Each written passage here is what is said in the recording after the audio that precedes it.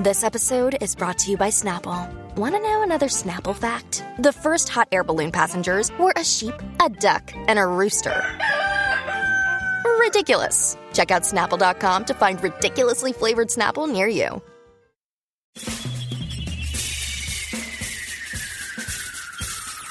This is The Other Side of Midnight with Frank Morano. They're running a strange program, y'all. Now, here's Frank Morano.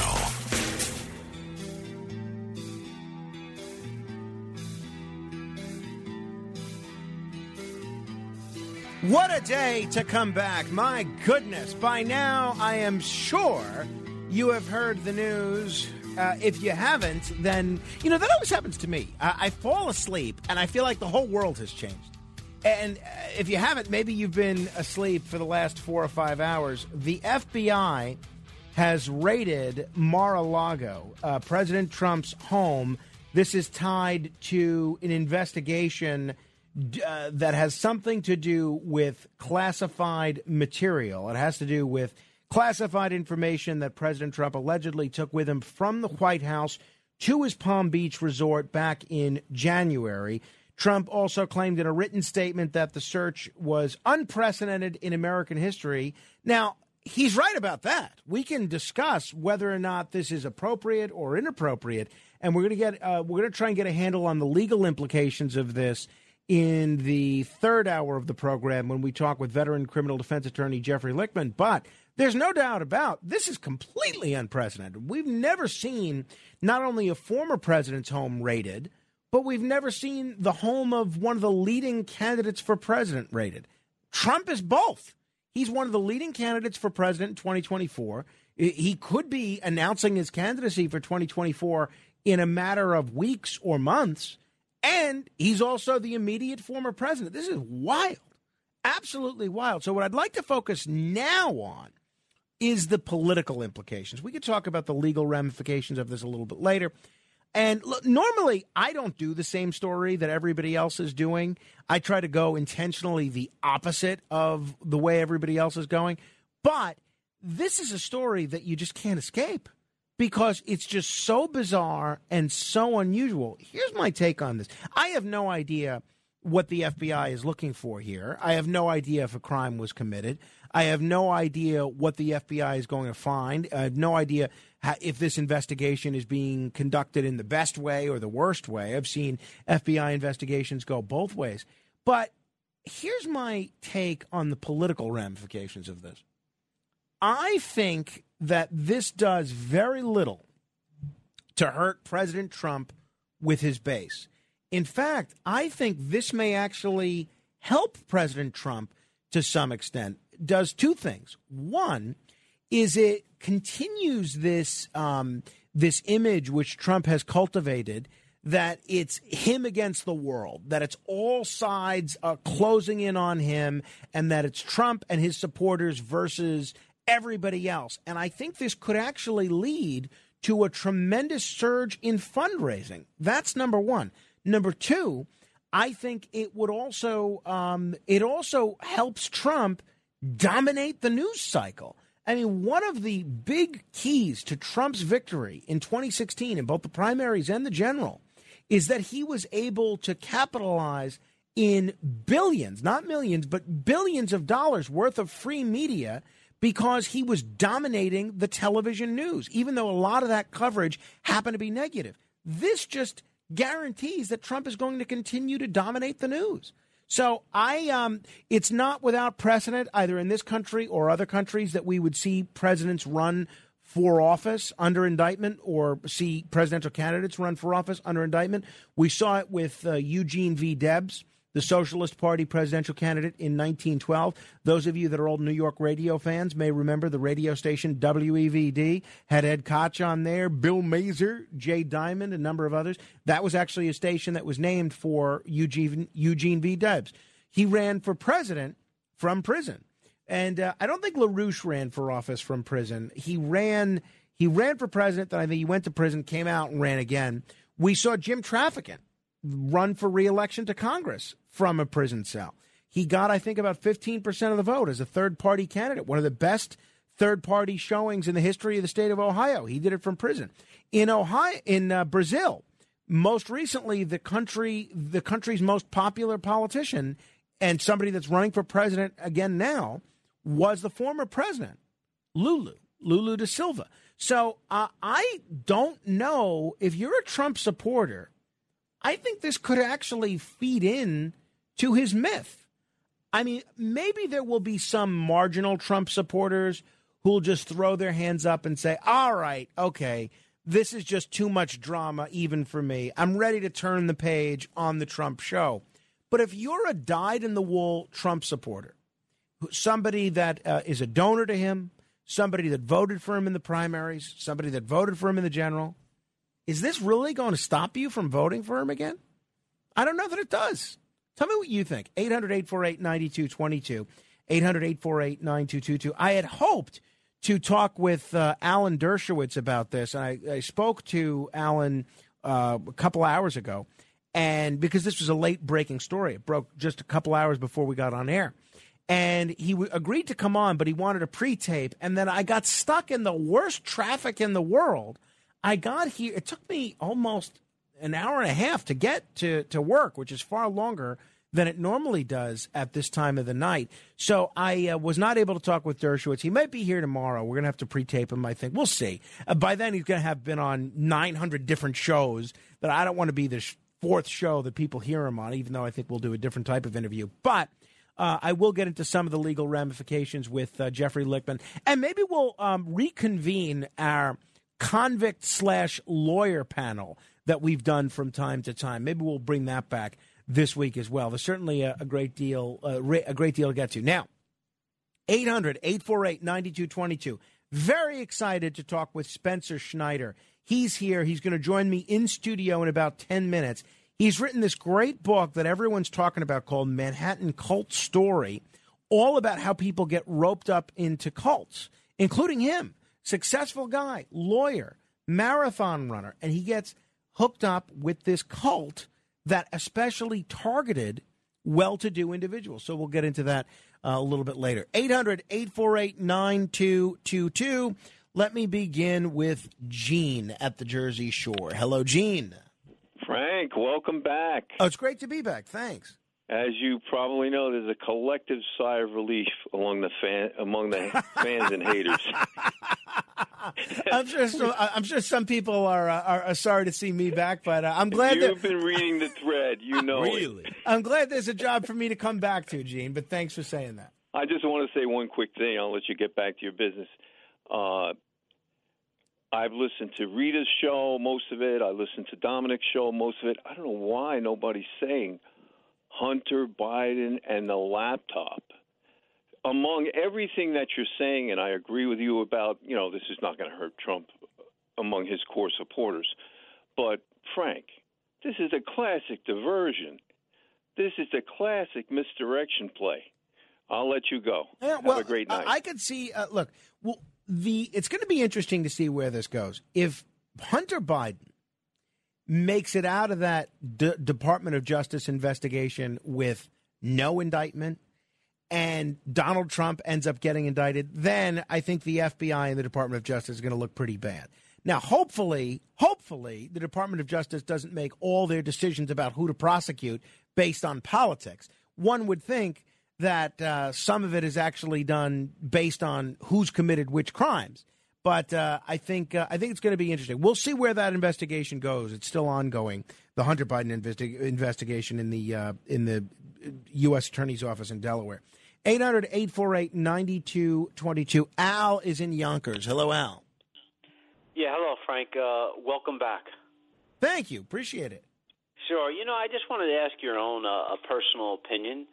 Do you think it's possible that there's a crack in former President Trump's inner circle, and maybe they're working with the Justice Department looking for something specific at the compound? Say, for instance, a person like a John Dean or a Mark Felt.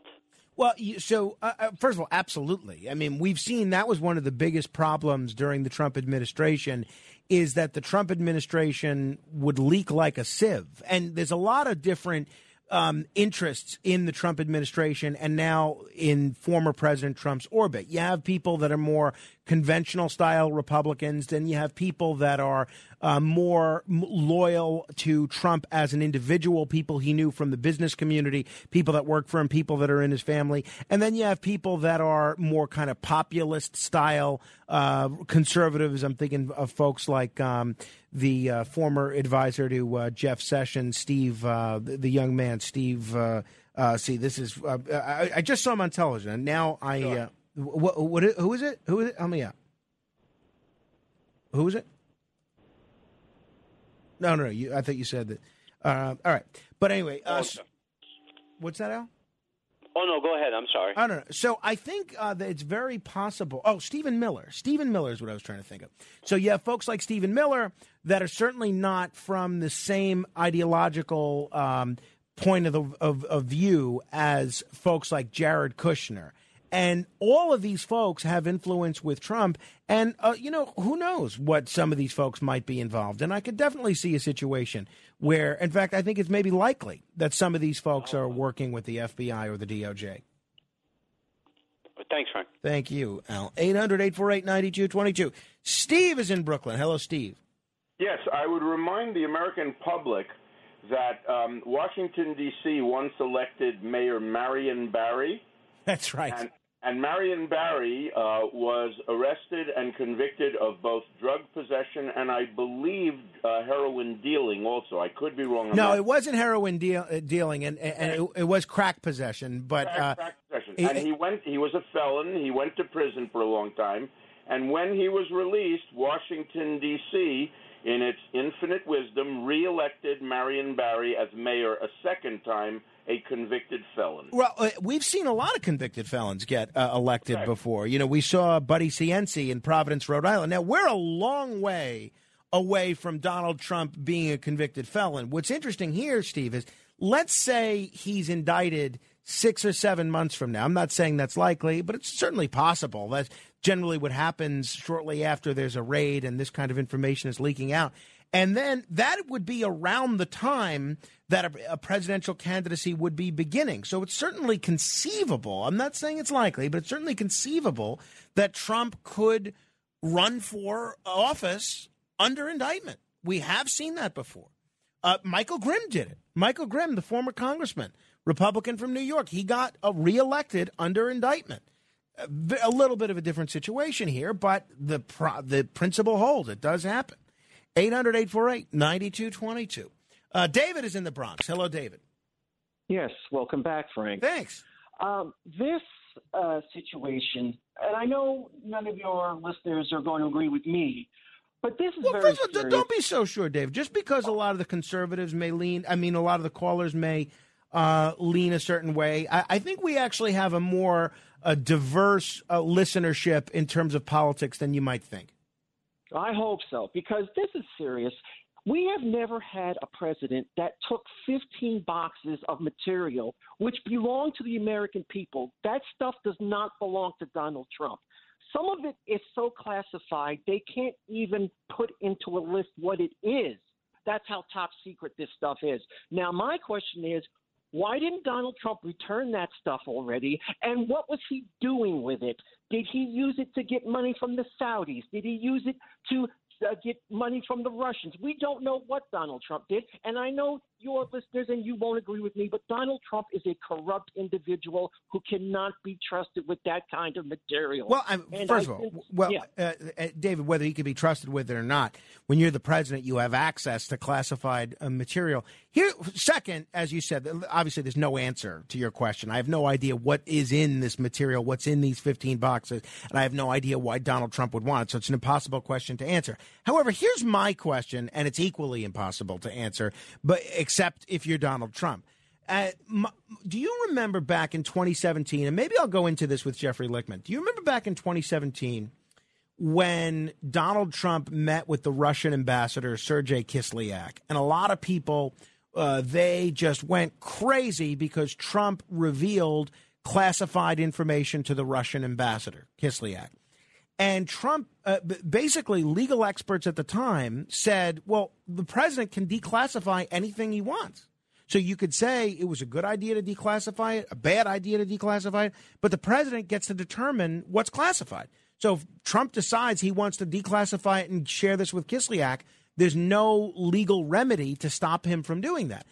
If Trump knew that this material was valuable enough to take from the National Archives or from the White House to Mar-a-Lago, why would he simply not have declassified it while he was president, if the president has that ability to declassify whatever he wants? That's sort of my question. That's what sort of doesn't make sense to me about this. But it's like we're trying to put together a puzzle here without seeing what the picture is. You ever tried that? It's possible. You could put together a jigsaw puzzle without seeing what the finished product is supposed to look like, but it's very difficult. It helps if you know what the picture is. So we're all speculating about what this material is and why Trump would want it and why he would take it, and we don't know what it is. So it's impossible to solve that aspect of the puzzle. Those of you that are on hold and want to chat about this, we'll get to you. And we are going to talk cults with Spencer Schneider, author of Manhattan Cult Story, in mere moments. This is The Other Side of Midnight. I'm Frank Morano. Straight ahead. It's The Other Side of Midnight with Frank Morano.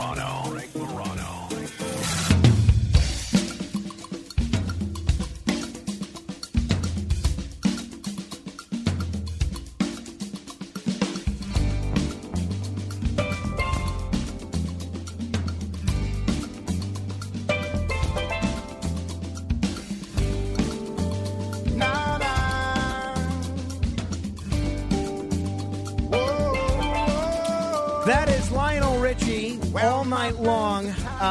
Great profile on Lionel Richie Sunday on CBS Sunday morning. Seems like a great guy, certainly a very talented artist. A very talented writer is somebody that we've known as a very skilled attorney for a long time. He has had a very interesting life journey, and now everybody is talking about his story. Newspapers are writing about it. And the book that he's written about his experience is being talked about all over the place. Spencer Schneider is an attorney, a marathon runner, a survivor of something called school, and the author of the new book, Manhattan Cult Story, kind enough to join us in studio. Spencer, it's great to see you. Happy to be here, Frank. Thank you for having me. So, Spencer, if people didn't hear our previous conversation, you're a very intelligent guy. You're a very accomplished lawyer. You seemed like you had a very sound upbringing. How does someone like you get involved in a cult? Well, my story is pretty simple in that I met someone who was like me, similar age, similar background, seemed intelligent, went to good schools and whatnot, and, befriended me and asked me to come to a meeting of something, which didn't sound like a big deal to me.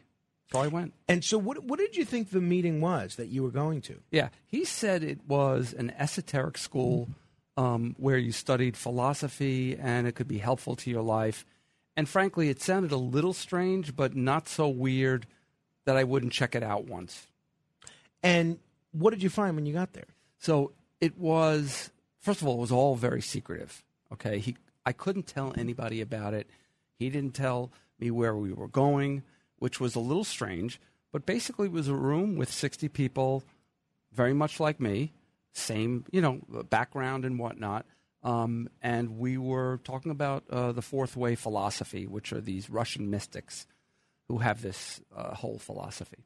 And you found it impressive enough to keep going to future meetings? I wasn't blown away by it, really. I just thought it was okay. But I promised him I would go for a month. And I figured, 2 nights a week, I would go to classes. And it was free. So I went. But I had a crisis that month, lost my job. And the group was very supportive. People were really, really nice in a way that most people aren't. And then from there, when did you, how long were you involved with this? This is school, right? How long were you involved with school? 23 years. 23 years? Yeah. When did you realize that this was something problematic in your life? So it's a scam. It's a total scam. So you don't, they purposely hide what they are. You don't know that You don't join a cult. Right. You're just joining a group. And over time, it slowly got more and more demanding. They're asking for you to spend more time, more money. You're helping to recruit people. And honestly, it wasn't until I left that I put the cult word to it, because it just seemed like a demanding group. Now, when you say more money, you mentioned this first meeting that you went to was free, right. A group of folks that's supportive of you when you're going through a tough time. When does the money get involved? When do you start giving money to this group? Right. So it was, I gave money the first month. The second month, it was like $300 a month. Not a small amount of money, but not enough to really dent my wallet. But over the years, it increased, and they had different charges for different things, and there were 300 people in it in New York. Wow. So if all of them are giving $300 a month, they're doing really well. Yeah. Wow. And what would they do with this money? Okay, so I figured it out. It was over $1 million in cash. Plus the woman. A year, annually. Oh, yeah. And again, it was all cash. They, at a certain point, some people paid checks, but it was mostly cash. I'm not responsible for people paying their taxes or not, but it definitely raised a red flag, right? What did they do with it? The woman who ran the cult, Sharon Gans, had a huge real estate empire. She lived in the Plaza Hotel when she died. She had a ranch in Montana, place in Mexico City, the Hamptons, all over the place, and lived a very lavish lifestyle. Obviously, you're not totally cut off from the rest of society when you're involved with this group school. When you would read about cults and things of that nature, did you ever say, well, I mean, this sounds problematic and maybe something like what I'm involved in? Yeah. So it crossed my mind at the beginning, but once you're in it, it never really crossed my mind, except that, look, there was nobody there, chanting. There were nobody in robes. There was no passing out poison Kool-Aid like the Heaven's Gate cult. Right. Exactly. So none of the traditional earmarks of a cult, like any of those crazy things, David Koresh, none of that happened. So what's the harm then? Let's say nobody's advocating for you guys all to kill yourself or to stage a violent takeover of the government. A group of people, maybe the leadership is misappropriating funds, but we've seen that with a lot of labor unions, a lot of churches, a lot of charities, a lot of nonprofit institutions, a lot of political parties. If people are getting some benefit and getting some solace and getting comfort from others when they're having a difficult time, what's the harm in groups like school? Okay, so you're 100% right. If people are getting solace and comfort, people say, oh, religions are cults, right? I don't think so. People get comfort and solace, and they're not exploited. The main earmark, I think, and we were not given comfort. Initially, it felt good, but we were mostly exploited. Money, labor, and terrible things happened to people. There was a lot of physical abuse, sexual abuse, and arranged marriages, crazy adoptions that were arranged between couples. There was couple swapping, and there were rape. There was rape, of women, which was not something I knew about, and it happened before my time. But this is a group that conducted this for years and years. So to get back to your question, the hallmark, I think, is exploitation, and somebody is profiting a lot. So other than the $300 a month that you would fork over, how were you exploited? Yeah. So, again, I didn't really miss it that much, but my story was really about the psychological abuse. And, the marriage that I had was, arranged. And to another cult member. To another cult member. Somebody who I liked very much. And how does the cult benefit from that? I guess it keeps you both in that? Exactly. We're both in it, and a lot of people were married. So we're both in it. We stay in there, and it's better for business. Most things went to more money and more power, which is what this cult leader liked. So, I by the end of my time in the group, at the end of 23 years, I was, having suicidal ideations. I was very depressed, and I was a wreck. I know of dozens of people who've suffered a lot and won't talk about it. I mean, people are traumatized. And what became of your wife? Well, we got divorced before I left, but she's totally fine, and we have a son who's wonderful. And is she also out of this cult world? I'm not sure, because again, when people are in it, it's very secretive, and people aren't saying what they're doing. Well, you've been very visible in your criticism. I mean, I imagine she's seen, some of the news coverage, for instance. Yeah, I'm sure she has, but I also think people look away from it if they're involved and whatnot. But I wanted to make a point. I'm the only person who's spoken about it, and I want to help other people, and I want to, tell the story because I'd like them to stop, but they haven't stopped. So there's a group, you were quoted in the New York Post, and actually maybe it was the Daily Mail, talking about the Odyssey Study Group. Right. What is the Odyssey Study Group, and what's their similarity and comparison to the cult that you were a part of, School? Okay, so the Odyssey Study Group is actually School. That's their sort of legal name that they use on their bank accounts and whatnot. But we never really referred to it as Odyssey Study Group. But it's the same exact group that was started by Sharon Gans and Alex Horn back in San Francisco in the late 70s.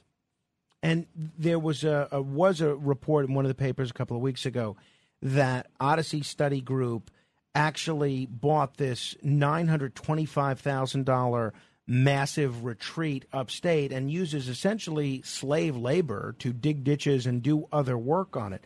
What is this property? What goes on there? And how long has it been, part of Odyssey Study Group, as you know? Yeah, so I haven't been I wasn't involved with that property. It was purchased last year after Sharon Gans died, and I left 10 years ago. However, I have seen pictures of it, and I have heard, from people who have been there, is that they basically take people from the city. They don't tell them where they're going, and they go up to this property, and they're basically building it out. I believe one of the leaders lives there, and it's a way for them to charge more money and to get free labor. So Sharon Gans is not there anymore. She died. She died last January. So do you have an understanding of who's heading things now? Yeah. There are 4 people who Sharon Gans willed Odyssey Study Group to. So they own this entity that collects the money, and one of them has a direct involvement with the Margarettsville property. Wow. Yeah. And how did you get out? What was your story of getting out of this group? So, look, like I said, I was very depressed. I was having a rough time. I lost, my marriage ended, and I had business involvement with someone who was also in the cult. And that was sort of falling apart. The only reason I stayed in the group for, I'd say, about 10 years was because I had this marriage and I had this business relationship. And if I left the group, if I left the group, exactly. If I left the group, those relationships would have had to end, and I didn't want them to end. So if Odyssey Study Group still exists, and presumably they're still pilfering money in the same manner and exploiting individuals in the same manner, what is law enforcement doing to put a stop to this? Whether it's this group or other similar groups, what are police agencies around the state, around the country doing? Well, first of all, they're in New York, okay? I believe a lot can be done. There's definitely crimes taking money from people under false pretenses. I have questions about, as I lay out in my book, I've heard stories. I've spoken to people who've been involved in money laundering there. I have seen some of the books and records from former members where they're showing some people paying cash, some people paying checks. So 2 sets of books, definitely a red flag. And also, there's the crime of forced labor. So, hopefully somebody will pick this up, and that's, would be helpful. I don't want to see other people going through what I went through. If people are just tuning in, we're talking with Spencer Schneider. He writes about his whole story in the new book, Manhattan Cult Story. Spencer, as you say, you didn't know you were going to a cult meeting. How does someone know if a group that they're associating with is a cult. Right. So it's hard to figure out. It's just like it's hard to figure out you're being taken.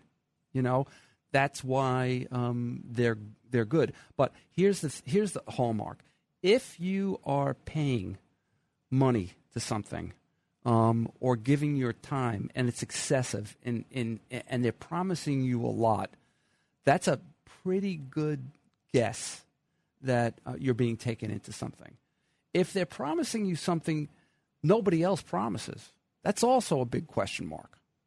What if a loved one, a sibling, an uncle, a parent, a child, cousin, whatever, a loved one, boyfriend, girlfriend, is involved in one of these groups, and you're certain that the group that my sister's involved with is some sort of a cult, and they don't want to acknowledge that that's a cult? What do you do then? Yeah, that's tough. The most important thing to do is to not lose touch with this person, to not argue with them, but to make sure that you're available for them. Because when you're in a cult, you're told, and they're very effective at this, to not engage with your family and friends because they're your enemies. So they flip it. So if you could disprove that by being even more loving and being more there, once things fall apart, they'll come back to you. So that's such an important point, because I think it might be counterintuitive for a lot of folks who might be, likely to want to turn to something like tough love and be adversarial and smack them in the face and say, don't you see what's going on here? You're saying take the exact opposite approach, be nicer. Exactly. Prove that they're wrong.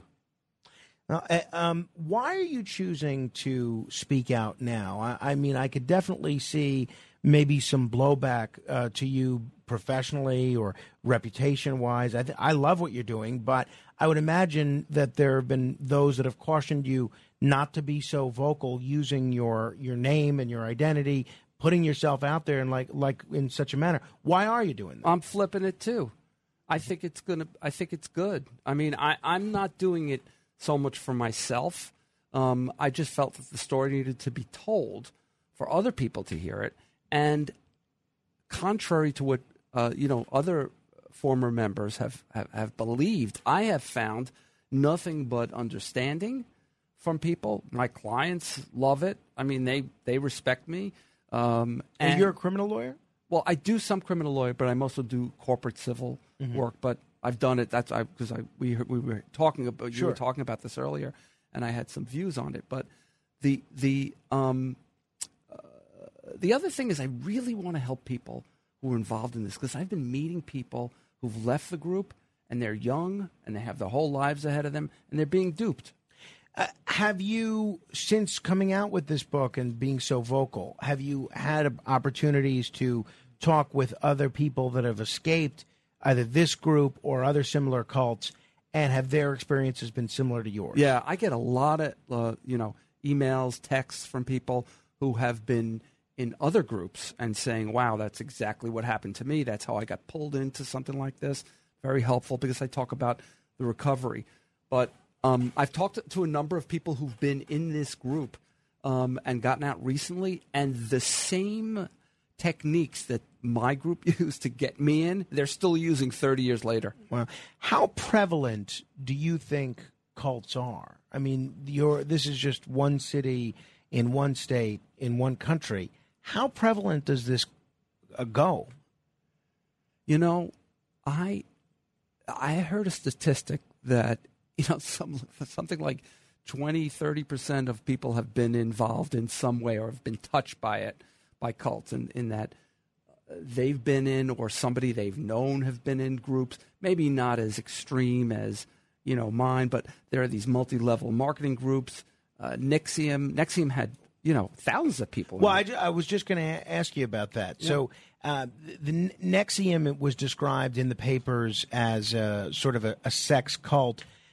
Did you look at the Nexium case and say, oh, that sounds like a lot what we were going through? If people haven't followed the Nexium story, what was Nexium, or what is Nexium? Yeah, so Nexium was it was basically heralded as a method whereby people could improve their lives And it's known as a multi-level marketing situation where people basically take classes, and then they have to take more classes and more classes until they're finally spending all their income on these classes to improve their lives. And they also have to bring in other people. There are a lot of other multi-level marketing opportunities that aren't cultish, right? That's right. You know, Yeah. I mean, Amway is one, right? Right. People have said that is, but I don't know specifically. I think it's legitimate. But people have complained. I mean, people say Soul Cycle is a cult. I mean, because people are so fanatical about it. But that's not a cult. That's the thing is, throwing that cult word around, it seems like NXIVM is one thing, and then we use the word cult to describe anybody that's enthusiastic about adherence to something. Yeah, no, I mean, there's certainly overlap. I mean, fanaticism is out there. It exists, but that's not necessarily a cult. And people aren't necessarily, lose all of their abilities to use rational thought. I mean, sports fans, I'm a fanatic about certain things. Sure, right. We all are. Right. We're passionate. One of the groups that often gets compared to a cult, including by some former members, is Scientology. Have you looked at Scientology at all? And what's your take on Scientology? Yeah, I mean, I read Leah Remini's book, which is excellent. And from what she describes, if what she's saying is true, I mean, they're a cult. They fit all the hallmarks. Charismatic leader. A lot of people who left are unhappy. I mean, you don't hear any people who left that group who say, oh, it was good. It really helped me a lot. You don't hear that. You have said that Odyssey Study Group went out of their way to sort of target influential and well-to-do people, right? Yeah. And it would seem like maybe Scientology, at least if what you hear from people like Leah Remini has said, they may employ some of the same tactics. Yeah. I mean, people, these groups also go after people who are inquisitive and want to think. And, it's more than just, sort of kind of devil worship or something like that, So there could be some positive things involved in a cult-like setting, whether it's, NXIVM or Scientology or Odyssey Study Group or anything like that. Yeah. It's not all forced labor and forced marriages and forced adoptions. Right. If it were, nobody would stay. I mean, there has to be some good reason. In fact, that was one of the hardest things about writing the book, was to figure out, well, why did I stay? What was good about it? What did I find there? And what'd you come up with? Yeah, a lot. Well, there was this community, this camaraderie with other people. We thought we were doing something important. And I liked, I had missed the intellectual aspects of it. I mean, going to work is, it's the same thing, But this, I was studying something different, and I thought it was helping me. I mean, look, people love to go to book clubs or... Sure. No, absolutely. That's why I wonder, at what point do you think that something crosses that line? You mentioned your son. Now, obviously, you and your ex-wife were both part of this Odyssey Study Group when you got married. How old is your son? He's 23. Is there any concern that he, might get involved in something like this? No, they didn't. I mean, this group does not target children, although they did have some, indirect involvement in knowing Sharon Gans. But, I don't have any worries about him joining anything. That's great. If people have questions, if they want to get in touch with you to either discuss your book or if they have similarly individually tailored cult-like questions, what's the best way for them to get in touch with you? I have a website. It's Spencer-Schneider, or you can email me at Spencer3000@gmail.com. Great. Spencer3000@gmail.com. Spencer, thank you for coming in studio. It's great to see you. Please keep us posted on this, and you're welcome anytime. Oh, great. Love to be here. Thank you. Spencer Schneider. If you want to comment on any portion of our discussion, you're welcome to do so. 800-848-9222. That's 800-848-9222. Straight ahead. It's The Other Side of Midnight with Frank Morano.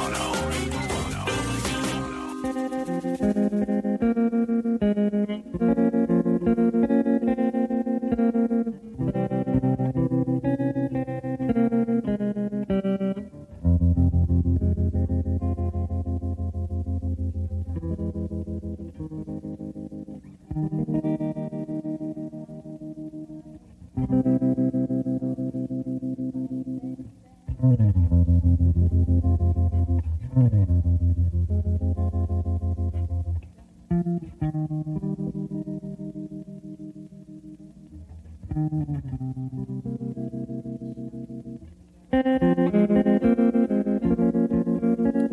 this song, Nancy Sinatra, Bang Bang. Had a whole revival a few years ago. Came out in the 60s, but had a whole revival as part of the soundtrack to Kill Bill Volume 1. That's one of the many things that's so great about Quentin Tarantino as a filmmaker, not as a person, is that he'll sort of rediscover old movie stars or old artists or old songs that people kind of just forgot about and brings them back into relevance. He did it to some extent with John Travolta, did it to some extent with Robert Foster and Pam Grier, and with songs like this one. So, big fan of Nancy Sinatra. So, I've been talking between the breaks with Matt Blaze. And Matt, you sound like you have an awful frog in your throat. Yeah. So what's your deal? Why are you? This is the end of the cold. Coming to work sick? No. This is the end at this point. This happened. This has been going on since a week. Well, you've been sick for a week, spreading germs all over the place. Ken gave it to me. Oh, okay. You blame it on Ken. No, it was my fault. See? Why are you coming to work sick? Why is anyone coming to work sick? I gotta persevere. Did Alex Barnard get sick? Yeah. Also? Actually, he was the first one. Right. I remember him coming to work. Yeah. Here he comes. I don't understand you guys. But I get it the worst. Stay home. None of you are so essential that the world will stop spinning on its axis. It's just a cold. Your show wouldn't stop spinning on its axis we without me. We would find a way to get by. You know what? It would stop spinning if I'm struck with laryngitis because I get a cold from one of you. Which almost happened. So it went from Alex to Kenneth to me. And now to you. And you claim that you're on the back end of this is the back end, yeah. All right. And who did you infect? Do we know? No one. All right. Well, I stay over here. Well, thank you all for holding them down the fort last week. How'd it go with Curtis? What were your impressions? Oh, well, I mean, it was a wild ride. He had us talking about how you were in Greece, and he had all these bizarre theories and things cooked up. You know, he's a character, that Curtis. That he is. Well, I'm glad it went well. Now, I remember when I last left you. You were getting annoyed with me because I had the audacity to do things like ask you for things 5 days in advance, audio tests and so forth. And now, wait a minute. You were looking forward to a frank break, which I don't blame you. Everybody needs a frank break once in a while, especially the audience. Now, the big part of me was hoping that Curtis would give you a harder time than I gave you. How did that turn out? Did he give you a harder time at all? So, no, here's the thing with Curtis. He does ask for a lot. Yeah, I know. Well, of course. No, I know you. Yeah. Right. To the point where... do not. To the point where, I mean, when I work with you and for the other shows, I can somewhat pay attention to them a little bit. I'm still able to get things done. But at least with Curtis, he asks for everything, at least sound-wise, a couple hours in advance. I see. Okay. Yeah. Right. For you, I wasn't getting mad at you that you had asked for something 5 days in advance. It was something that you had sent me, 30 sound bites to cut an hour before airtime. That's fair. All right. Well, I brought you a magnet from. Make sure there's no price tag. Yeah, I brought you a magnet from Cape May for your refrigerator. Well, thank you very much. Enjoy. Yeah, this looks great. I was going to look for something more substantial, and then I saw my credit card bill and I realized I'm not really in a position. Too bad my fridge door is made of wood. Is it really? Yeah. All right. I'm teasing. I love it. No, this you is have a wooden great. refrigerator? Is that no? It's not actually made of wood, but the door is wooden. So you have no refrigerator magnets?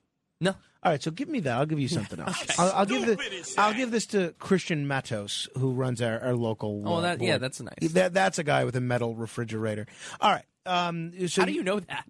Well, I could just tell. You could tell the type. Okay. You could tell the type. It's a personality type for everything. Exactly. All right. Thank you, Alex. Well done. Well, it's good to see you. Thank you very much. It's good to see you too. All right.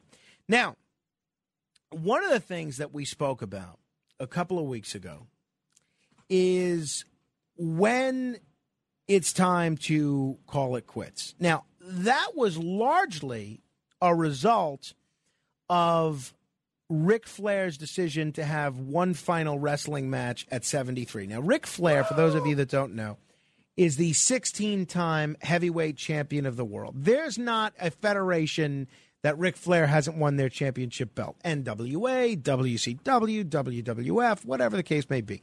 The guy for 40 years, even though his career spans 50, for 40 years, the guy was dominant in pro wrestling. And when people who don't follow pro wrestling don't understand this, they say, oh, what does that mean? How can you be dominant in an industry where the outcome is predetermined? As an entertainer and an athlete, there was nobody better than Ric Flair, period.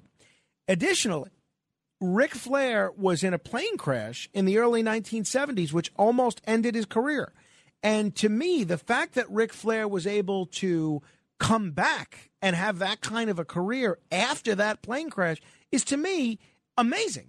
I put it on par with Curtis recovering from being shot and doing all the things that he did after that. Now, and he was my favorite wrestler. The last thing I'll say about what made Ric so great is that he really lived his gimmick. You know, there are certain wrestlers that, The Undertaker, for instance, you know, he walks around taking people's souls and burying people in caskets.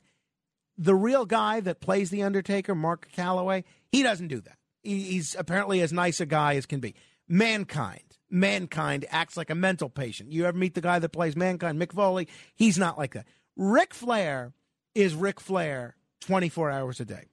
So they announced about 5 months ago that they're going to have this Ric Flair's last match. So I think we all had a pretty good idea what we were in store for. And Matt Blaze, who follows wrestling as well, he even said to me on the air, you know it's going to be terrible. So that being said, I'm not really in a position where I'm flush with cash right now. Those of you that have ever had an 8-month-old and a mortgage and dealing with inflation, I'm sure know what I'm talking about. I really did not want to spend the $32 for this Ric Flair pay-per-view. But then I thought to myself, if this is Ric Flair's last match, how do I not spend the $32 on this? I said, I know it's going to be disappointing. I know it's going to be bad because there's a reason there are no 73-year-old wrestlers. It's not a sport. It's meant for 22-year-olds, not 73-year-olds. That being said, don't I owe it to Rick for a lifetime of happiness and joy that he's brought me to fork over $32? I wish I could just give him the money. But I ordered this pay-per-view, $32. I have to say, I have a lot of impressions about this. And it was a tag team match. It was he and his son-in-law against Jeff Jarrett, who is another old-school wrestler, not as old as Rick, but a guy that I really like, and his tag team partner, Jay Lethal. The undercard on this match, the whole pay-per-view, was pretty good. You had it was a good mix of older wrestlers, younger wrestlers. There was a female match that was very good. There was the son of an older wrestler that I liked. A couple of second-generation superstars. The most of the undercard leading up to the main event was really interesting. Then the match itself occurs. Matt, did you watch it? I did not. You did not. Okay. I've tried to see it. I've tried to find it. I think you made the right decision. I mean, I saw I got busted open. I have to say, look, Ric Flair should be able to end his career how he wants. But you said this when we talked about this. Yeah. His match with Shawn Michaels in 2008. That's how his career should have ended. Absolutely.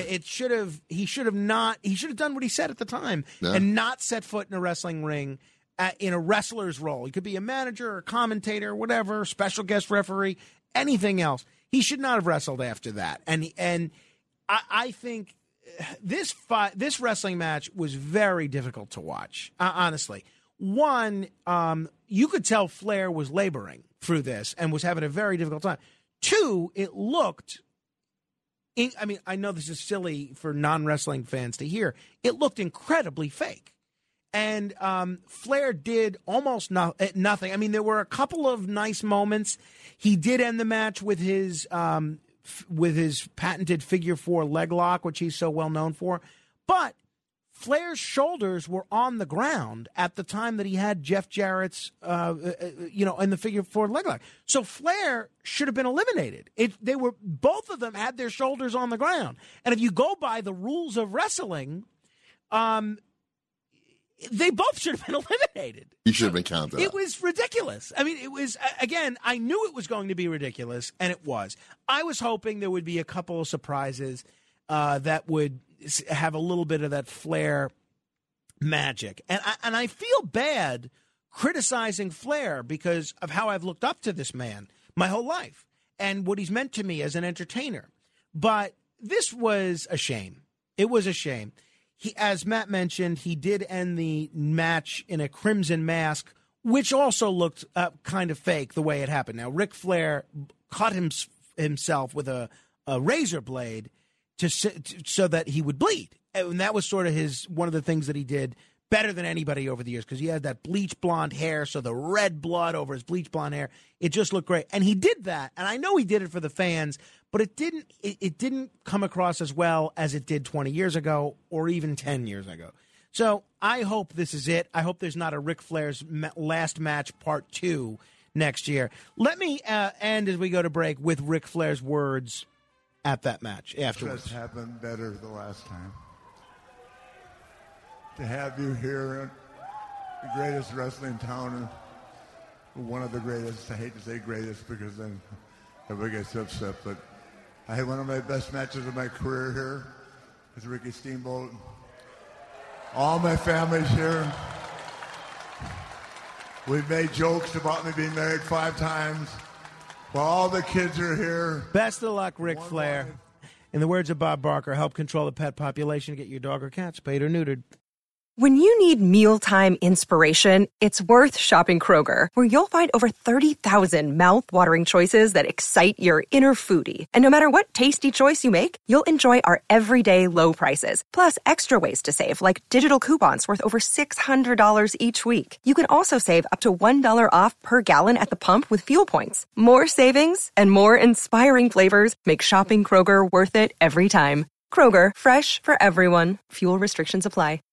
With crime running rampant in New York, you need to keep yourself and your family safe. Obtaining your concealed carry firearm licenses can be difficult and time-consuming. That's where MyFirstPistol.com comes in. They'll help you secure your concealed carry license. If you're looking for a pistol, premise, rifle, or shotgun license, call 347-559-7052. 347-559-7052. You must have a valid firearm license issued by the NYPD to purchase, possess, or shoot a handgun or pistol in NYC.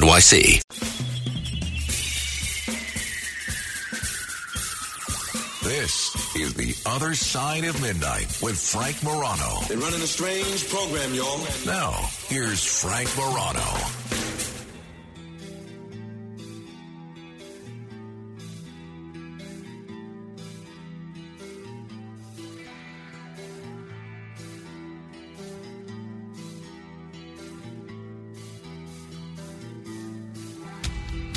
Well, we have not forgotten this Mar-a-Lago raid story. We are keeping an eye on that. As there's any news, we will bring it to you, and we'll have an analysis in about an hour with Jeffrey Lichtman, veteran criminal defense attorney, who is pretty outspoken when it comes to politics. Now, one of the things that's a little frustrating to me is that when it comes to, I've talked about this before, when it comes to all things Trump, it seems like no one can be objective. And that's why, except Alan Dershowitz, Dershowitz really does seem capable of offering just legal analysis, whether he's supportive of the person or not supportive. He seems to call balls and strikes. At least that's how it appears to me. The frustrating thing to me is everybody in the world seems to inject their own political view into objectively viewing this Trump raid situation. And that's the thing that I want to caution everybody not to do, is let's view this as we would any other case. Now, the reason that what I just said is so ridiculous is because you can't. because there's no other similar case like this. This is sui generis in American history. There are some parallels with the Hillary Clinton email investigation. There are some parallels with the Sandy Berger stealing, that's President Clinton's former national security advisor, stealing documents from the National Archives. But those people were not leading candidates for president and former presidents. So this is a really wild situation. And I don't think Jeffrey, because Jeffrey is pretty opinionated when it comes to politics as well, I don't think he's going to be able to keep politics out of his view of this. But I'm going to keep trying anyway. So that's where we are. Now, one of the things, I was on vacation last week. I just got back today, actually, or yesterday. And one of the things that I tried to do was largely disconnect. I didn't listen to a lot of radio. I tried to stay off my phone. But one of the things that I did do, and I will always make sure to do every Saturday, is watch Michael Smerconish's show. Michael Smerconish is a radio talk show host. He's been a guest on this show, and he's somebody that I have a lot of respect for. I find him really special in terms of radio commentators and certainly in terms of TV commentators. So he does a show on CNN Saturday mornings. In my view, it is the only thing worth watching on CNN. And I think it's just so original and so unique. And so I caught most of his show on Saturday, not all of it because we were having some difficulties accessing CNN and we were having some other difficult things. He did this interview with Roger Waters. Now, Roger Waters has been at the heart of a lot of controversy for a while now. Roger Waters, I don't think anybody can dispute, is one of the most talented musicians of all time. He is 78 years old now, still an incredible influence on rock music. He was the co-founder, I guess, of Pink Floyd. He was the bassist, and then was the lead vocalist for a time. And so many of the albums that they came out with, Pink Floyd, were nothing short of revolutionary. Dark Side of the Moon, The Wall, a bunch of others. And he's done a lot of solo work as well as a musician that has been very highly regarded. Now, he's also become incredibly controversial and outspoken regarding his political positions, mostly with foreign policy. You know, he's very critical of Israel, very supportive of the Palestinians, but not just that, a whole bunch of other things. He became very outspoken in terms of opposing Brexit, very critical of Donald Trump. I believe he was also critical of Obama as well. And sure enough, now he's critical of Joe Biden. Now, I know from listening to Smerconish. Now, when Trump was president, just to give you an idea of where Roger Waters was coming from, Waters, if I remember correctly, because I remember I was working at another conservative talk station when Roger Waters performed in New York. And a guy that I worked with was a big Roger Waters fan. And he was conservative. And he went to see the Roger Waters show. And I said, how was it? He tells me the next day, it was great. The guy still has it. The music was great. The crowd was electric. But I had a real tough time at the beginning of it. I don't remember who said it was the beginning of the end. When they have Donald Trump come out as a giant inflatable pig. And I really didn't like it. I really wish he would just play the music and not have that stuff there. And Roger Waters has a lot of fans like that. A lot of fans who like his music, but either don't like his politics or wish he'd just keep his political opinions to himself. So Roger Waters does an interview with Smerconish this past Saturday. I have to tell you, this interview was great. I thought this was an interview, and I agreed with certain things that Smirkanish said, and I agreed with certain things that Roger Waters said. But this was an interview where I actually came out of this interview liking both men more than I did previously. I thought Smirkanish did a good job, and I thought Roger Waters did a good job. And Smirkanish begins the interview by playing the quote that starts each Roger Waters show. And there's a picture, just so you understand, there's a giant picture as you hear this audio that I'm going to play you of Joe Biden with the words war criminal underneath Biden. So he was not crazy about Obama, did not like Trump, and now calls Biden a war criminal. This is how all the Roger Waters shows begin these days. Because it's a really good way to start the show. But apart from anything else, it sets let me pause here. So let me jump in here if I can. So yeah, I thought we actually had that audio. So the way that the Roger Waters shows begin now is something to the effect of Roger Waters' voice shows Biden with war criminal, who is just getting started. It says Biden, and then it has in big letters, war criminal who's just getting started. So then it says in words or substance, if you're one of these people who says, I like Roger Waters' music, but I don't like him talking about politics, then you can just F off. And he doesn't say F, he says the full word. And when he says that, the crowd goes crazy. So Smirkanish asks him, why do you begin your show that way? Because it's a really good way to start the show. But apart from anything else, it sets a few things straight. Namely? Also it encourages a lot of the people who have come to the show, because they have listened to everything I've written since, 1965 or whenever I started writing songs. So they do know what my politics are, and they do understand where my heart is, and they understand sort of why I'm there. But maybe it also gives a message to people who don't want to be there, in which case them effing off to the bar is probably not a bad idea. Except that you never know. Those people, if they sit in a community like my audience is on these shows of This Is Not a Drill on this tour, there is such a great feeling of communication in that room between me and the audience, and between us combined with all our brothers and sisters all over the rest of the world, irrespective of who they are, where they live, their ethnicity, their religion, their nationality, or anything else. Because if This Is Not a Drill has a message, it is that we have to communicate one with the other. So I would like to ask you the question, and Smirkanish asked this question in a survey on his website.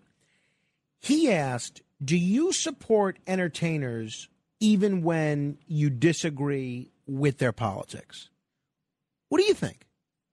Now, maybe some of you are conservative and big Trump supporters, and you don't like the things that someone like Robert De Niro says about Donald Trump. Do you still support De Niro's work? Do you still patronize his films? Same thing with Susan Sarandon and Tim Robbins, maybe. Or if you're a progressive, maybe you don't like an actor like Jon Voight being so outspoken politically. Or if you're a music fan, maybe Roger Waters goes a little too far. You want to just hear him play another brick in the wall. You don't want to hear him go off about the Israeli-Palestinian conflict. Laura Ingraham had written that book, Shut Up and Sing, which basically takes the attitude of, we want these entertainers to entertain us. If you're a singer, go ahead and sing. You don't have to go and pontificate. Where do you come down? If a celebrity like a Roger Waters, like a Jon Voight, like a whomever, chooses to go the extra mile and be vocal politically, do you hold that against them? Do you stop patronizing their show? Why or why not? 800-848-9222. That's 800-848-9222. This is some more of Smirkanish interviewing Roger Waters on Saturday. To the guy who says, shut the F up, play the hits. Do you want him, as long as he doesn't shout it out, do you want him in the arena? I don't not want him there, so long as he doesn't annoy the people who do understand what's going on in the arena. I'm happy for him to But I'm saying, like, do I have to buy in? Does a person in the crowd have to buy in to the message? I've always loved the music. Right. Some of the messages I can buy into and some I can't. I've only got one message. Two strangers passing in the street, by chance two passing glances meet, and I am you, and what I see is me. That is my message. And that was on Medal, which was in 1970. And basically, my message hasn't changed. I recognize your humanity, but I recognize all the Russians and the Chinese and the Ukrainians and the Yemenis and the Palestinians. So it's interesting what he's saying there. He's saying that he's always been this political and that it's not a recent thing for him that he decided to flip a switch and become political. He's been as political now as he was in 1970. What about it? Do you support entertainers even when you disagree with their politics? Why or why not? 800-848-9222, talking about this Roger Waters interview with Michael Smerconish on CNN, which made a lot of news, and I thought was actually very, very good. Thought they both came across really well. 800-848-9222. Now, Smerconish asks him about the fact, well, wait a minute, you called Trump a pig, and now you're calling Biden a war criminal who's just getting started. What about it? I mean, can you offend everybody this much? Are you an equal opportunity offender on this tour? Here's why I ask. I remember the last tour. Of course, I came and watched. Very much, about Trump.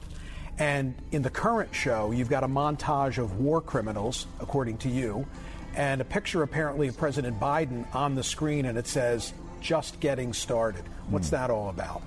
President Joe Biden? Yeah. Well, he's fueling the fire in the Ukraine for a start. That is a huge crime. Why won't the United States of America encourage Zelensky, the president, to negotiate, obviating the need for this horrendous war that's killing?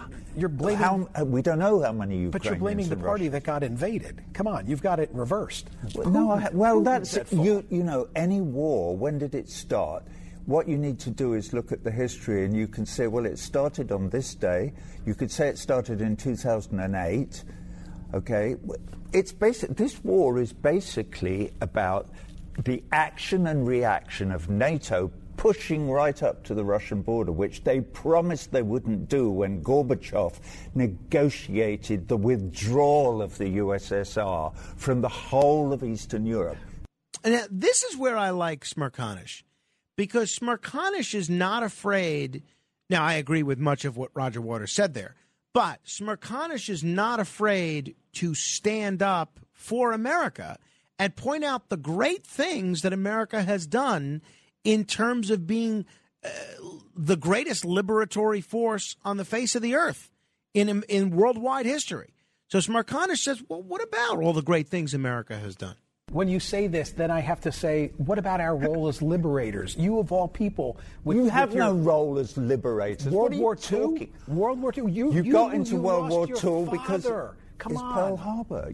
Pearl Harbor. You were completely isolationist until that sad, that devastating, I would argue awful we were day always going to get in, and that pushed us in. But thank God the United States got in, right? You lost your father in World War II. Thank God the United States. But thank God the Russians had already won the bloody war almost by then. Don't forget, 23 million Russians died, protecting you and me from the Nazi menace. Hey, and you would think the Russians would have learned their lesson from war and wouldn't have invaded Ukraine. Well, you with all your reading, I would suggest to you, Michael, that you go away and read a bit more and then try and figure out what the United States would do if the Chinese were putting nuclear-armed missiles into Mexico and Canada.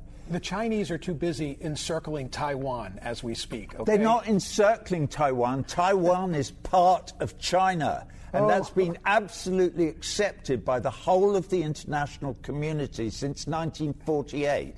And if you don't know that, you're not reading enough. Go and read about it. Now, you got to give the guy credit. He's spirited. And Smirkanish stays in there. He stays in there. He doesn't turn it into a shouting match, and you can't see it on radio. But Smirkanish starts smiling at that point because clearly he's in it. It's like if I was to argue politics with Ric Flair. And Ric Flair is very political. But you can tell Smirkanish is getting a kick out of the fact that he's getting to interview someone who he's always had some admiration for. And two, he's not taking this as a personal affront. I wish we had more people, not just in journalism, but in life, that take this approach to tough conversations. You know, there's a big question mark as to who Chris Licht is going to put on CNN at 9 p.m.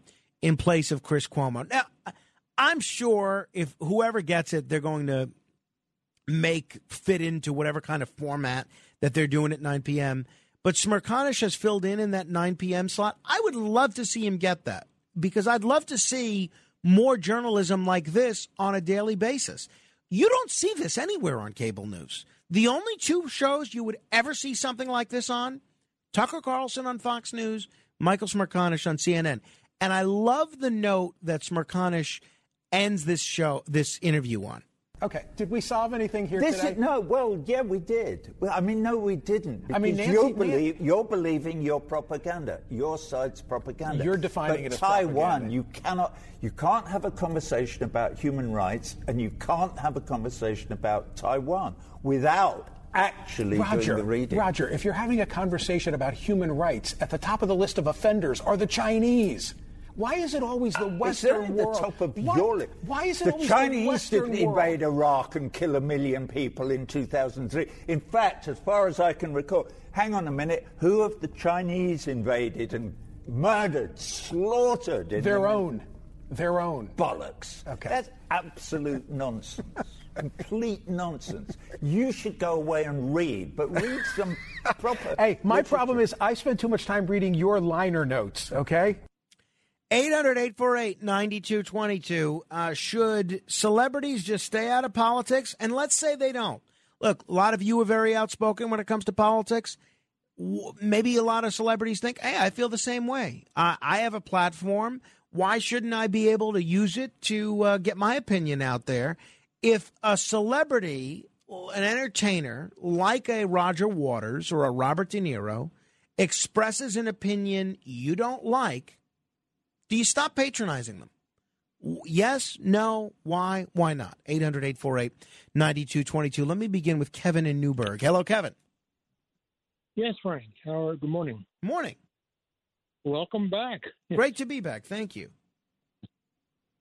Yes, the person I called about was Jane Fonda.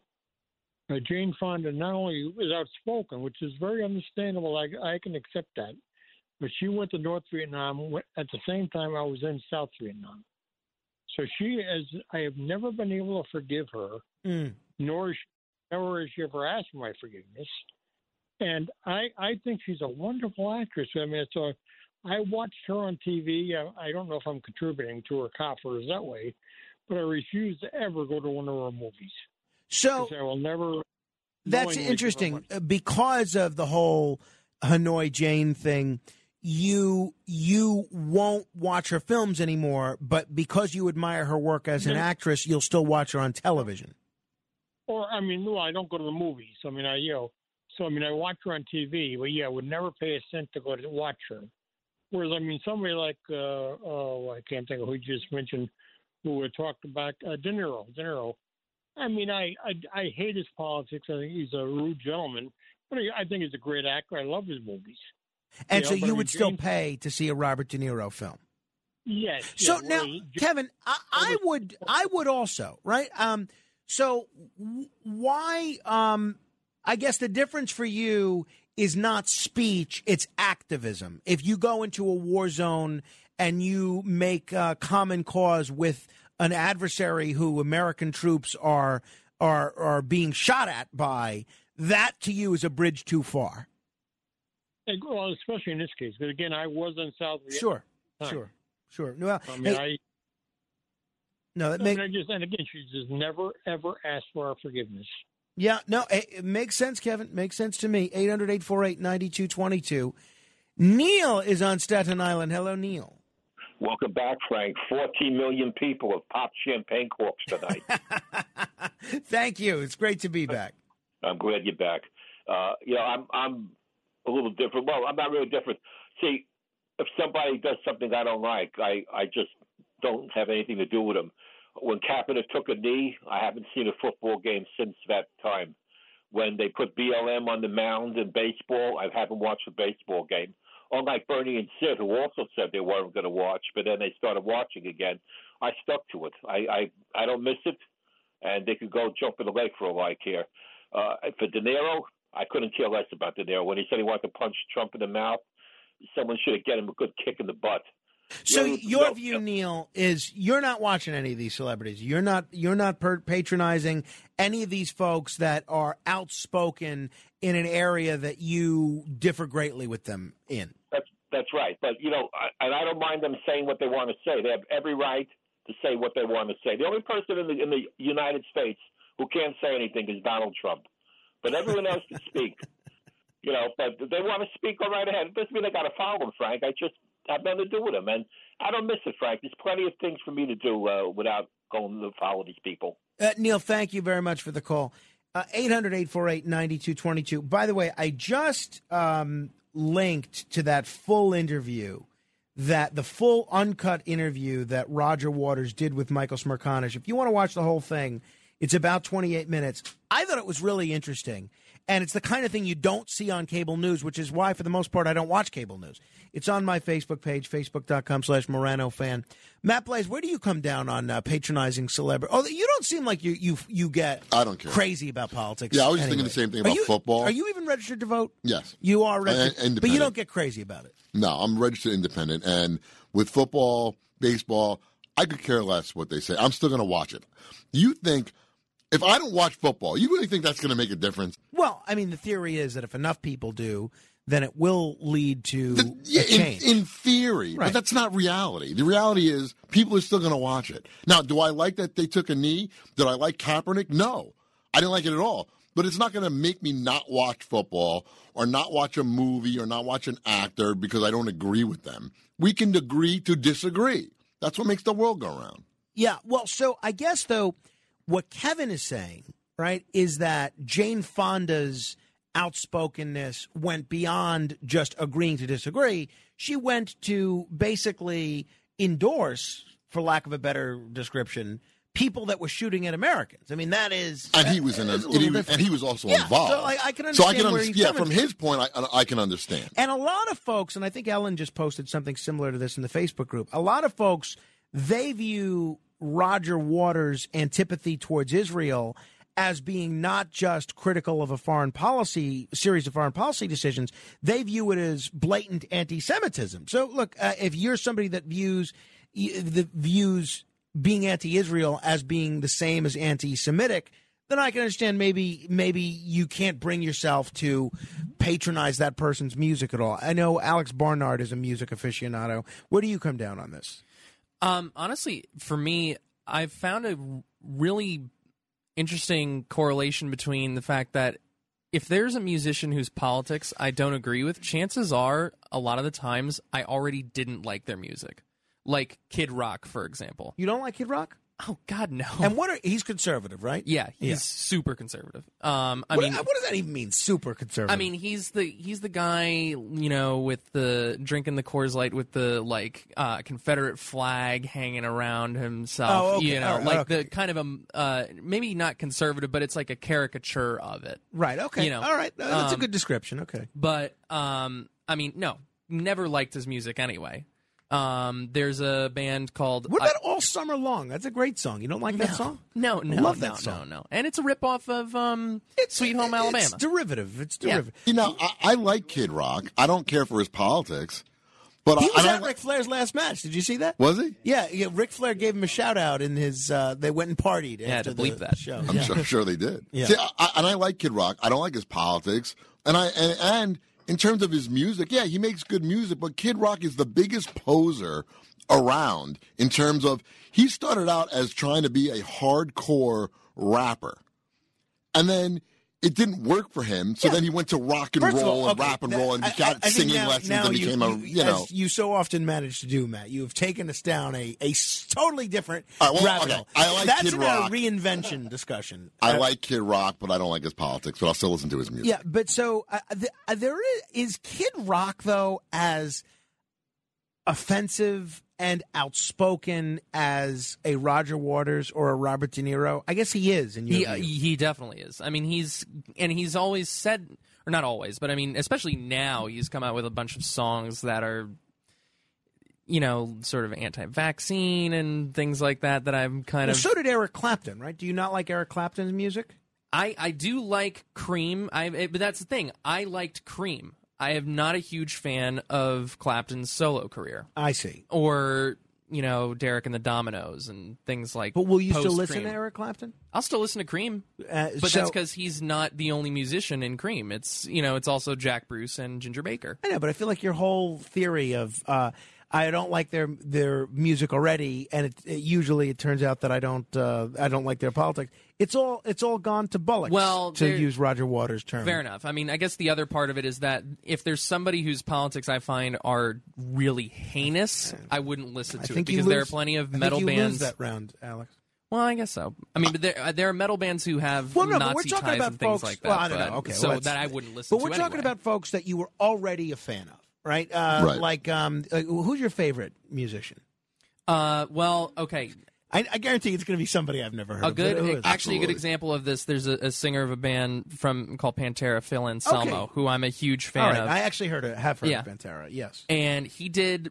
He had an incident a couple years ago where he said he was drunk at a show that was a tribute to his former guitarist, and he said like white power essentially.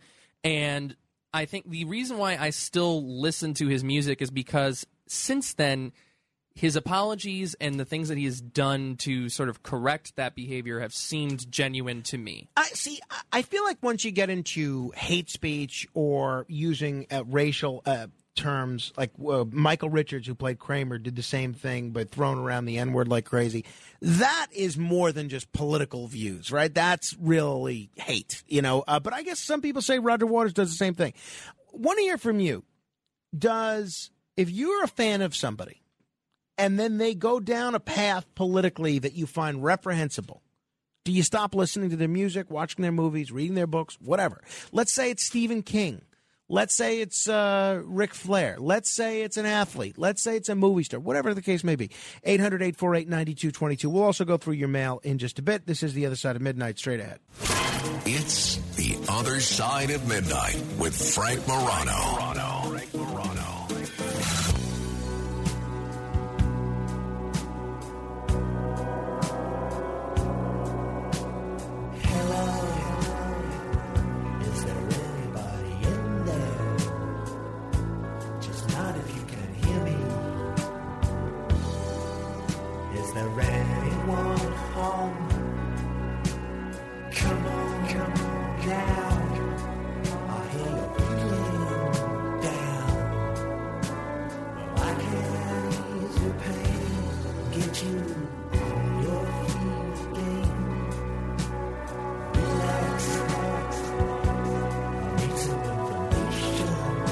This is Pink Floyd featuring Roger Waters.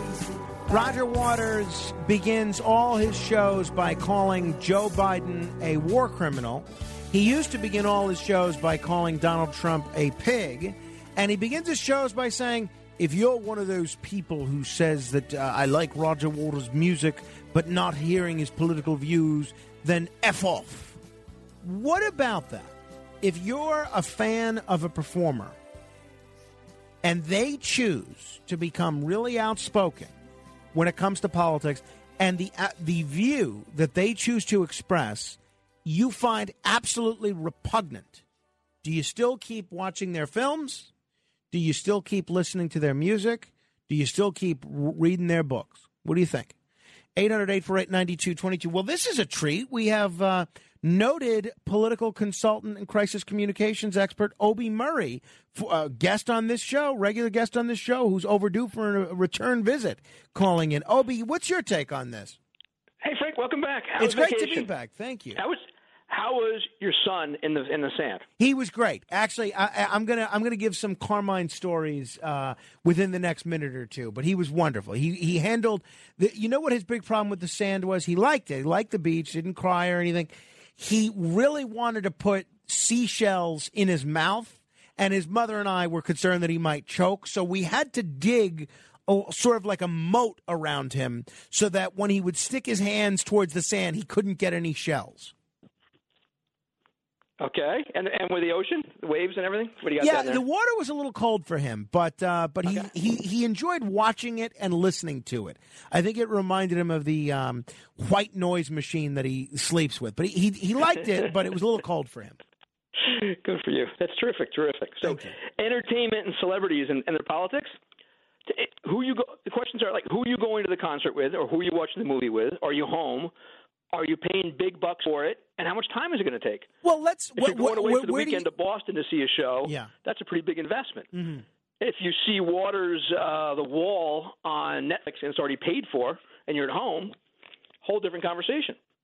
You know, it's funny. Yeah. I think you were at Trump Tower with me one time in December of 2013, and Trump had just seen the night before Elton John's show, and he was going on and on about what an amazing performer Elton John was. And then the next time I was at Trump Tower, the person that was coming in there to see Donald Trump after we were there was Neil Young. Now, I guarantee you, both Neil Young and Elton John have said the most awful things about Trump. I wonder if Trump still listens to their music.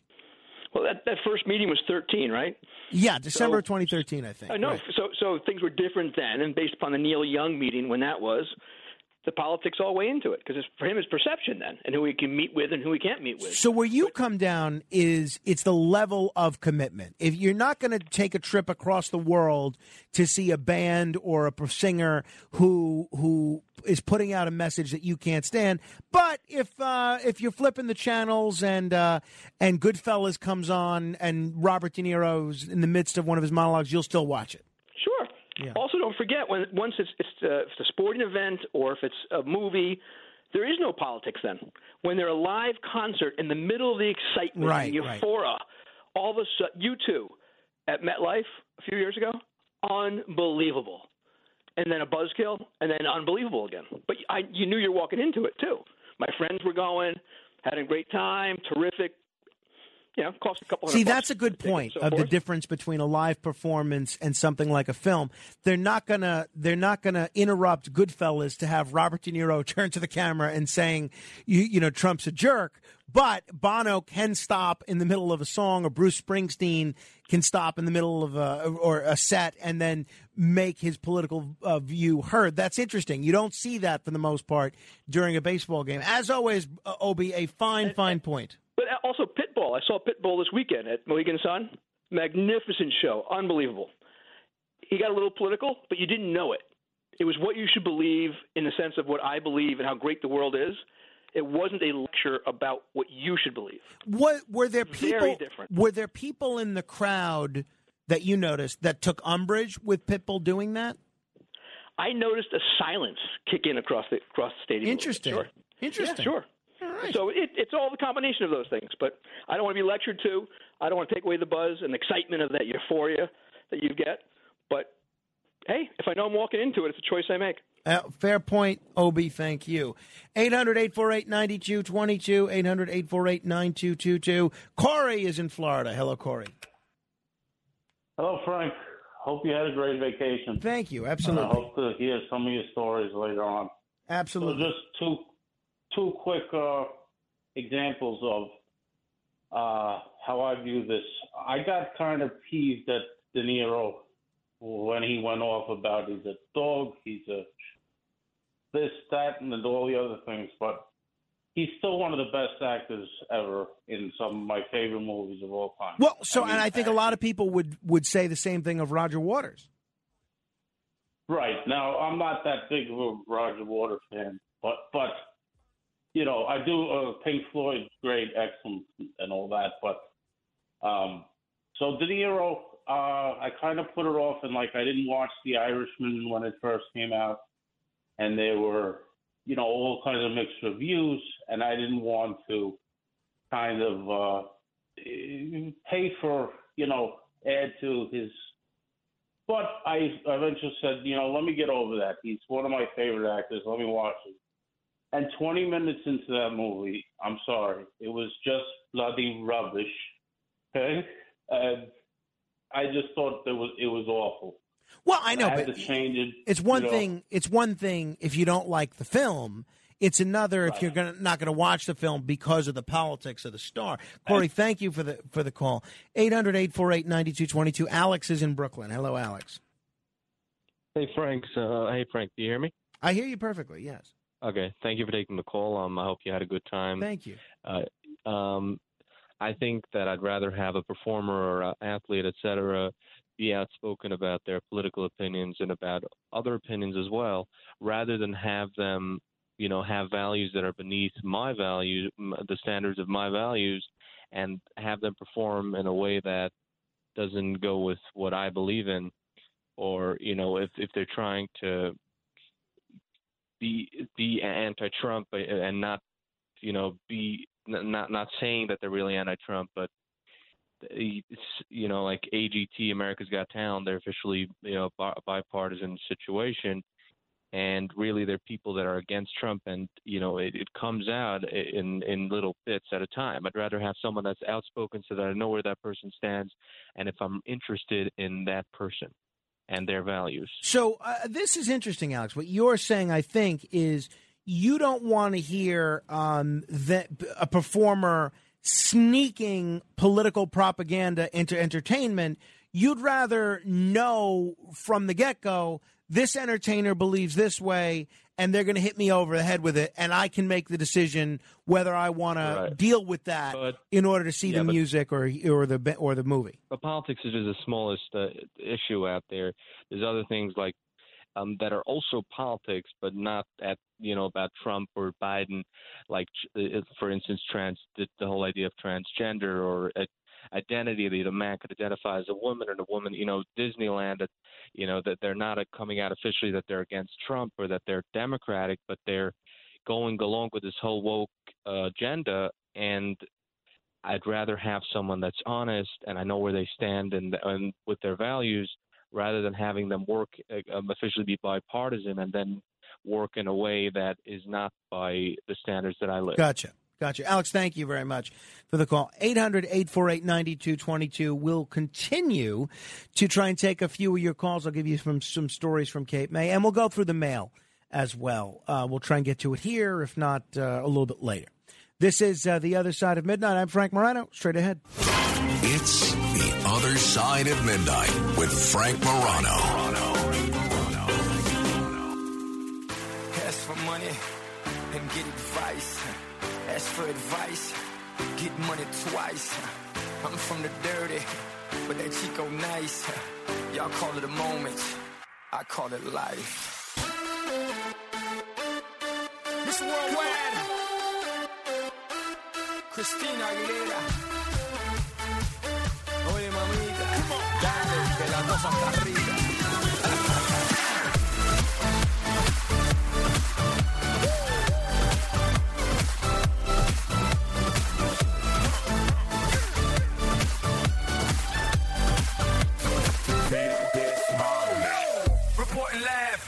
See, this is Pitbull and Christina Aguilera. I like both of their music. I would listen to them.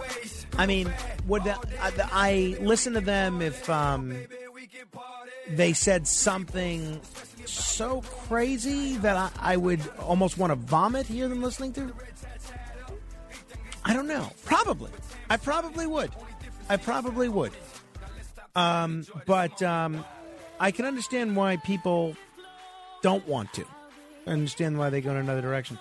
So I tell you, you know what? My wife and I came back from Cape May, New Jersey, Monday. We got home around noon, maybe a little later than noon, maybe around 12:30. So it's about 2 hours of unpacking, and then another hour of getting the house back into some semblance of shape.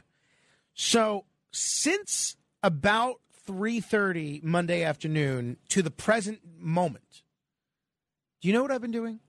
Trying to go through all of my email, and I am fighting a losing battle.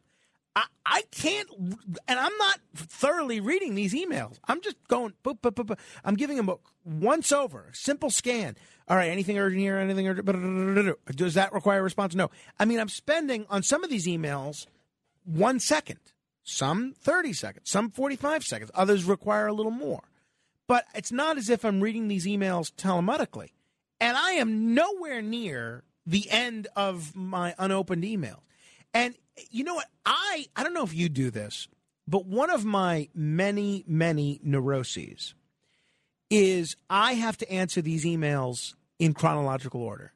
I have to answer them in the emails, in these emails in the order they were received. So I don't know. Do you do this? I think I'm the only one that has these kind of hangups that do this. We'll do commendations in 10 minutes, by the way.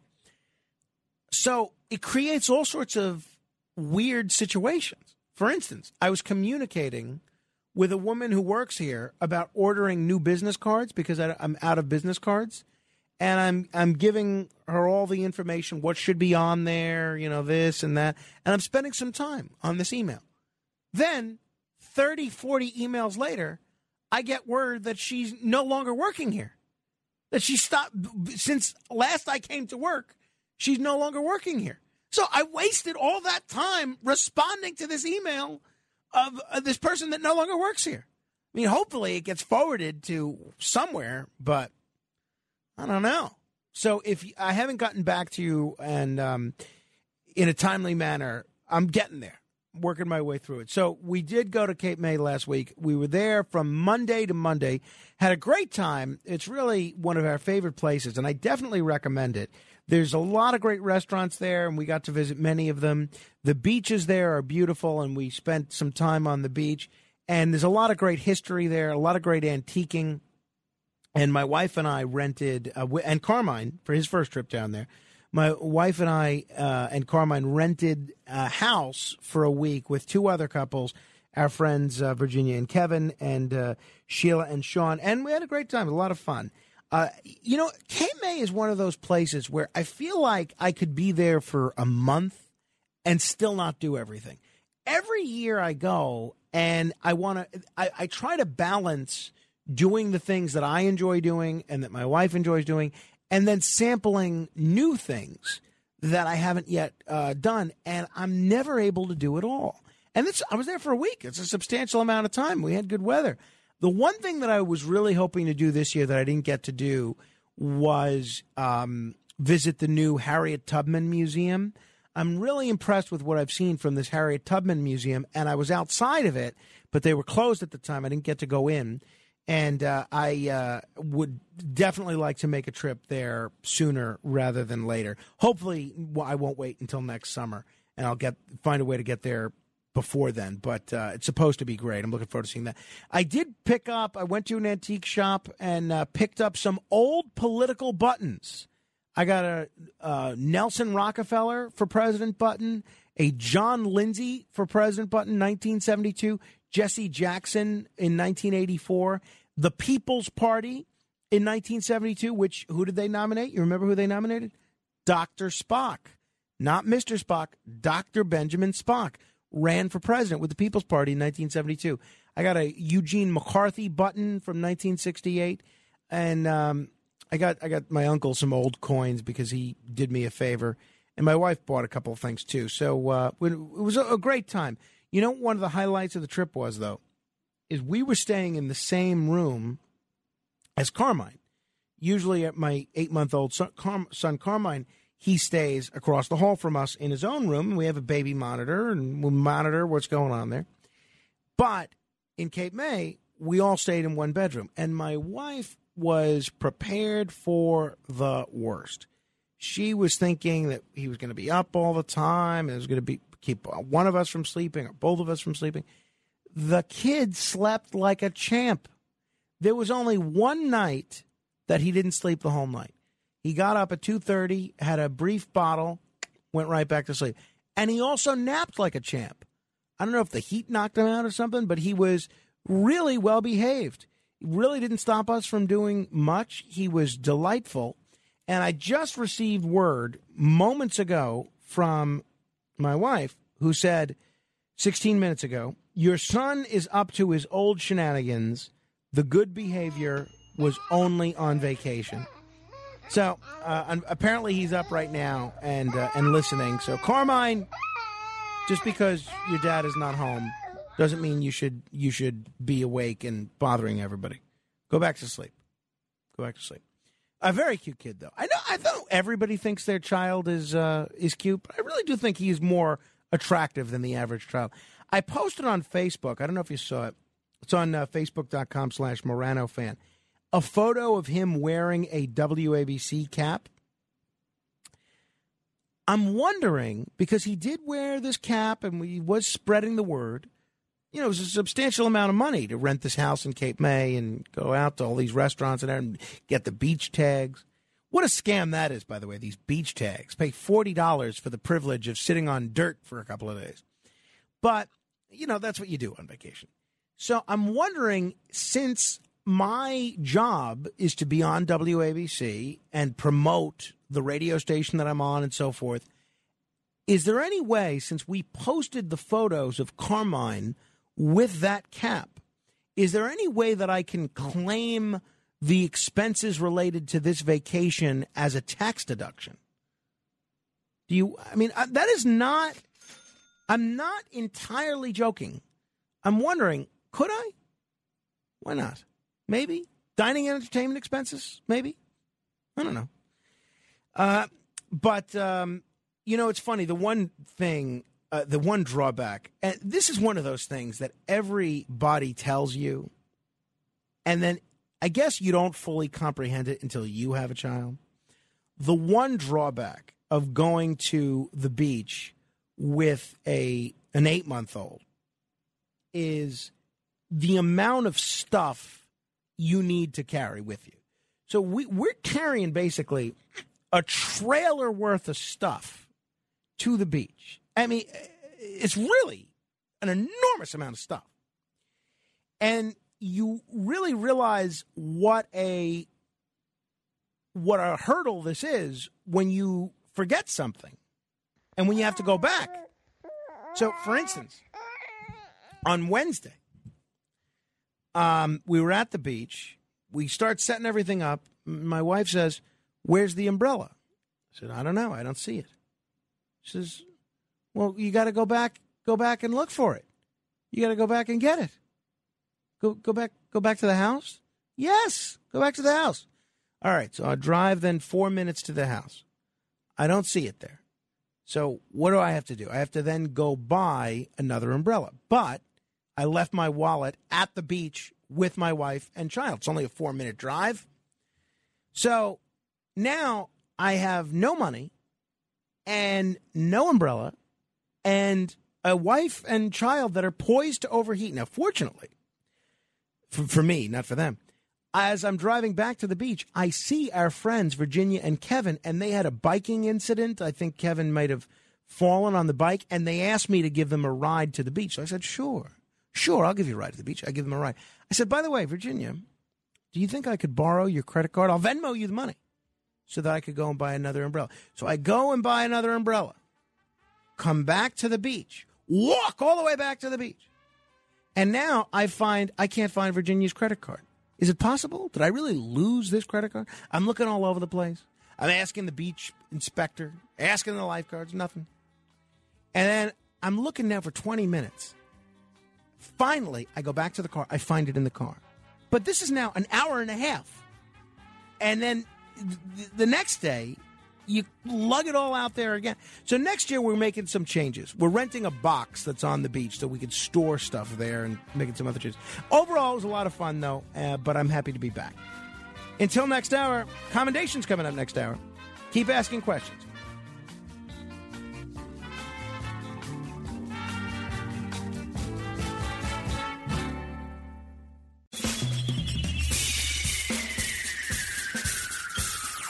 This is The Other Side of Midnight with Frank Morano. They're running a strange program, y'all. Now, here's Frank Morano.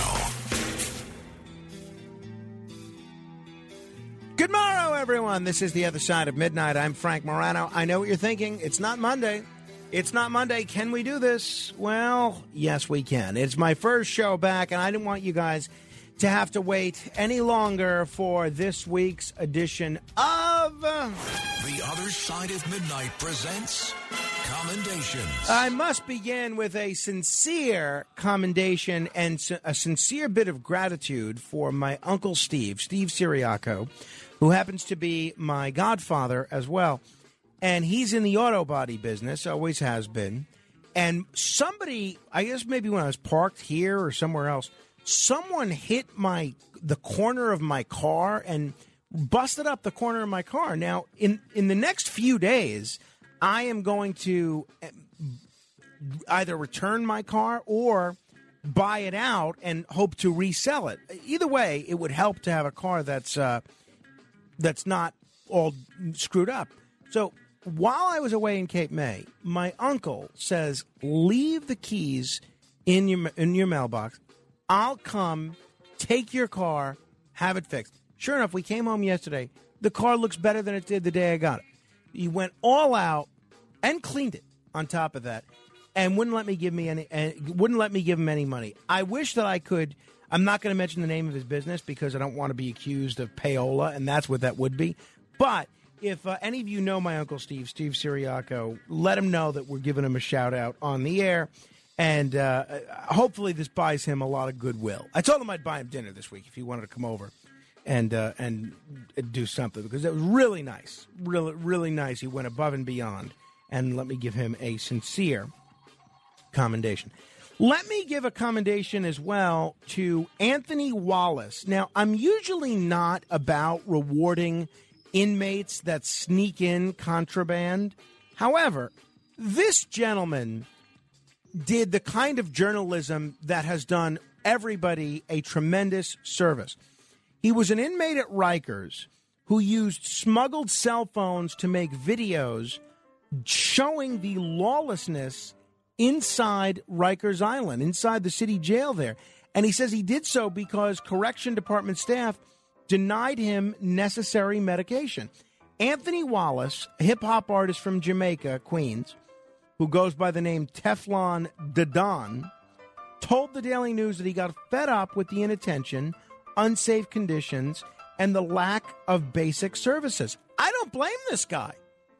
He was suffering seizures every day, and so he decided he's going to demonstrate what goes on there. Sure enough, it's crazy.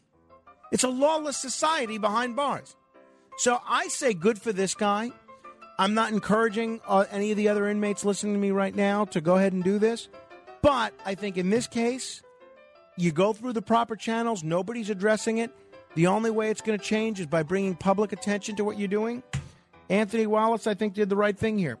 I want to give a commendation as well to Bo Jackson. I've always really loved Bo Jackson, going back decades. Read his book when it came out. I think it's called Bo Knows Bo. It made me like him even more. Loved him as a football player, and I even liked him as a baseball player. A lot of baseball fans are critical of Bo Jackson as a player, but I'll tell you what, even as a ball player, that combination of power and speed was rare. And to be a two-sport athlete, the guy was a professional baseball player and a professional football player at the same time. And what he has done has made me like him even more, and it's given him a commendation. Did you know this? He covered all of the funeral expenses for the families of the victims of the Uvalde school massacre so that they would have one less thing to worry about as they grieved. So Jackson flew in and presented a check for $170,000 to the governor of Texas while in Uvalde to cover the expenses. Now, I think this is great. I think this is the true spirit of America, lifting our neighbors up in times of crisis. And I think this is very generous, and I think it says a lot about Bo Jackson's character. And look, some of you may be surprised at the next commendation here, but got to give a commendation to the MTA. There is nobody more critical of the MTA than me. Not this time. The MTA has announced a public-private partnership to provide universal cell coverage and Wi-Fi service to all above-ground subway and rail stations and through all 418 track miles of subway. So now you will be able to be on the subway and have access to the internet through your phone or your wireless device. This is great. And it's more than just convenience. I mean, I certainly appreciate that if you're going on the subway now and you're listening to me on the app, you could still keep listening. But this is also a public safety issue. At a time when we're seeing subway crime go up, don't we want people to do things like record or live stream a crime incident? I think so. I mean, there are innumerable other answers to how this could help. There's a lot of apps that are based on Wi-Fi, that are used for communication. WhatsApp, for instance, and a number of others. So I think this is great, and I give the MTA a commendation for doing this. I also want to give a commendation to Sharon Stone, who posed topless on Instagram at the age of 64. Now, I'm giving her a commendation not only because she looks great posing topless, and any woman that looks this good posing topless, I mean, should certainly do so, but I think in our culture, which is so obsessed with youth, and so obsessed with having people think that they don't count once they turn 30, I think this is so wonderful that Sharon Stone can send the message that you can still be in your mid-60s and be sexy. I think this is a nice thing. I know a lot of older adults that are even older than this that are very, very sexually active and that are all about wanting sex appeal to be a part of their persona. And yet, some people get to a point in life where they feel as if sexuality is something they have to be ashamed of.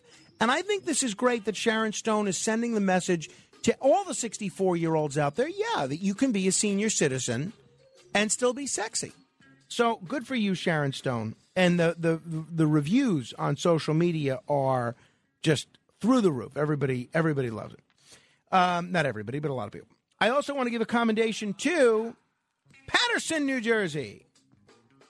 Paterson, after enduring record numbers of violent crimes for the past 2 years, the city saw a 26% reduction in shooting incidents during the first 6 months of this year. This is great.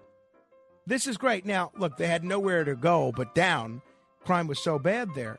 But I think we're moving in the right direction. Newark, Camden, Jersey City, and Elizabeth also had similar decreases in shootings and victims, but Paterson was the most pronounced. I want to give a commendation to vitamin B6.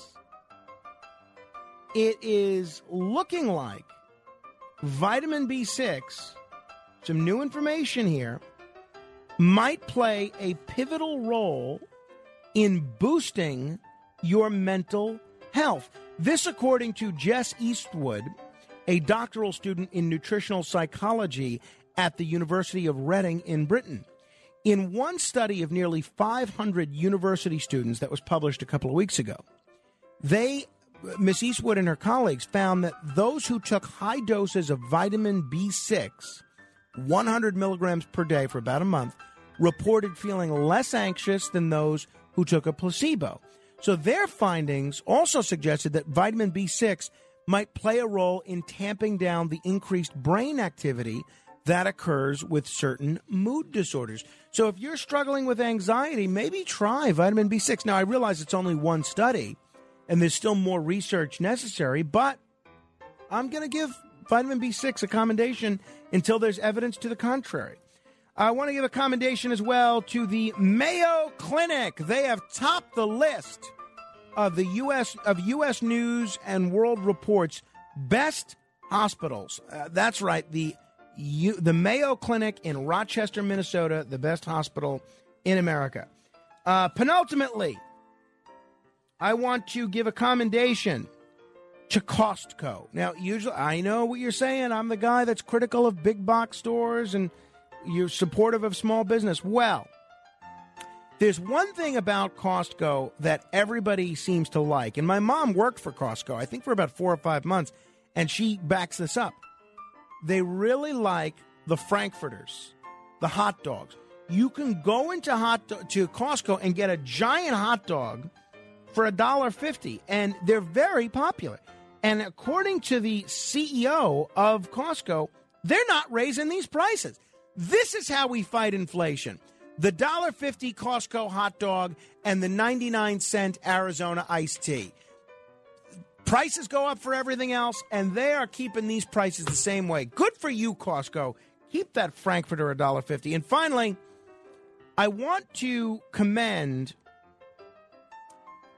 the employees at a fruit stand who found a wallet. Gary Tognetti's daughter and her friend were manning his fruit stand in Gilroy, California, when an older man asked for some cherries for his drive down to Beverly Hills. After the man drove off, the girls noticed a wallet had been left behind. It was sitting in a bit of corn. It was only the next day that Tognetti's 15-year-old daughter showed him the wallet. You know whose wallet it was? William Shatner. Shatner lost his wallet at the fruit stand, and Tognetti's daughter and her friend recognized him as the only man who bought the cold cherries, and they got him his wallet back. They reunited Shatner and his wallet. By the way, I'd like to talk about her more later if there's time. If not, maybe we'll do it tomorrow. This Mar-a-Lago raid sort of screwed me up. I want to give a posthumous commendation to Nichelle Nichols. And I've talked about her many times over the years. I think you know of my fondness for her, who played Uhura on Star Trek. And ironically, she and Shatner had shared television's first interracial kiss. And for a time, stations in the South would not carry Star Trek for that reason. So commendations to everybody who deserves one this week. And if you did something good this week and you didn't find yourself getting a commendation, tough. Keep trying. Keep trying. Jeffrey Lichtman joins me in a moment to talk about this Mar-a-Lago raid. We'll get into the legal implications. And knowing Jeffrey, I'm sure he'll insert some of his political commentary as well. This is The Other Side of Midnight. Straight ahead. It's The Other Side of Midnight with Frank Morano.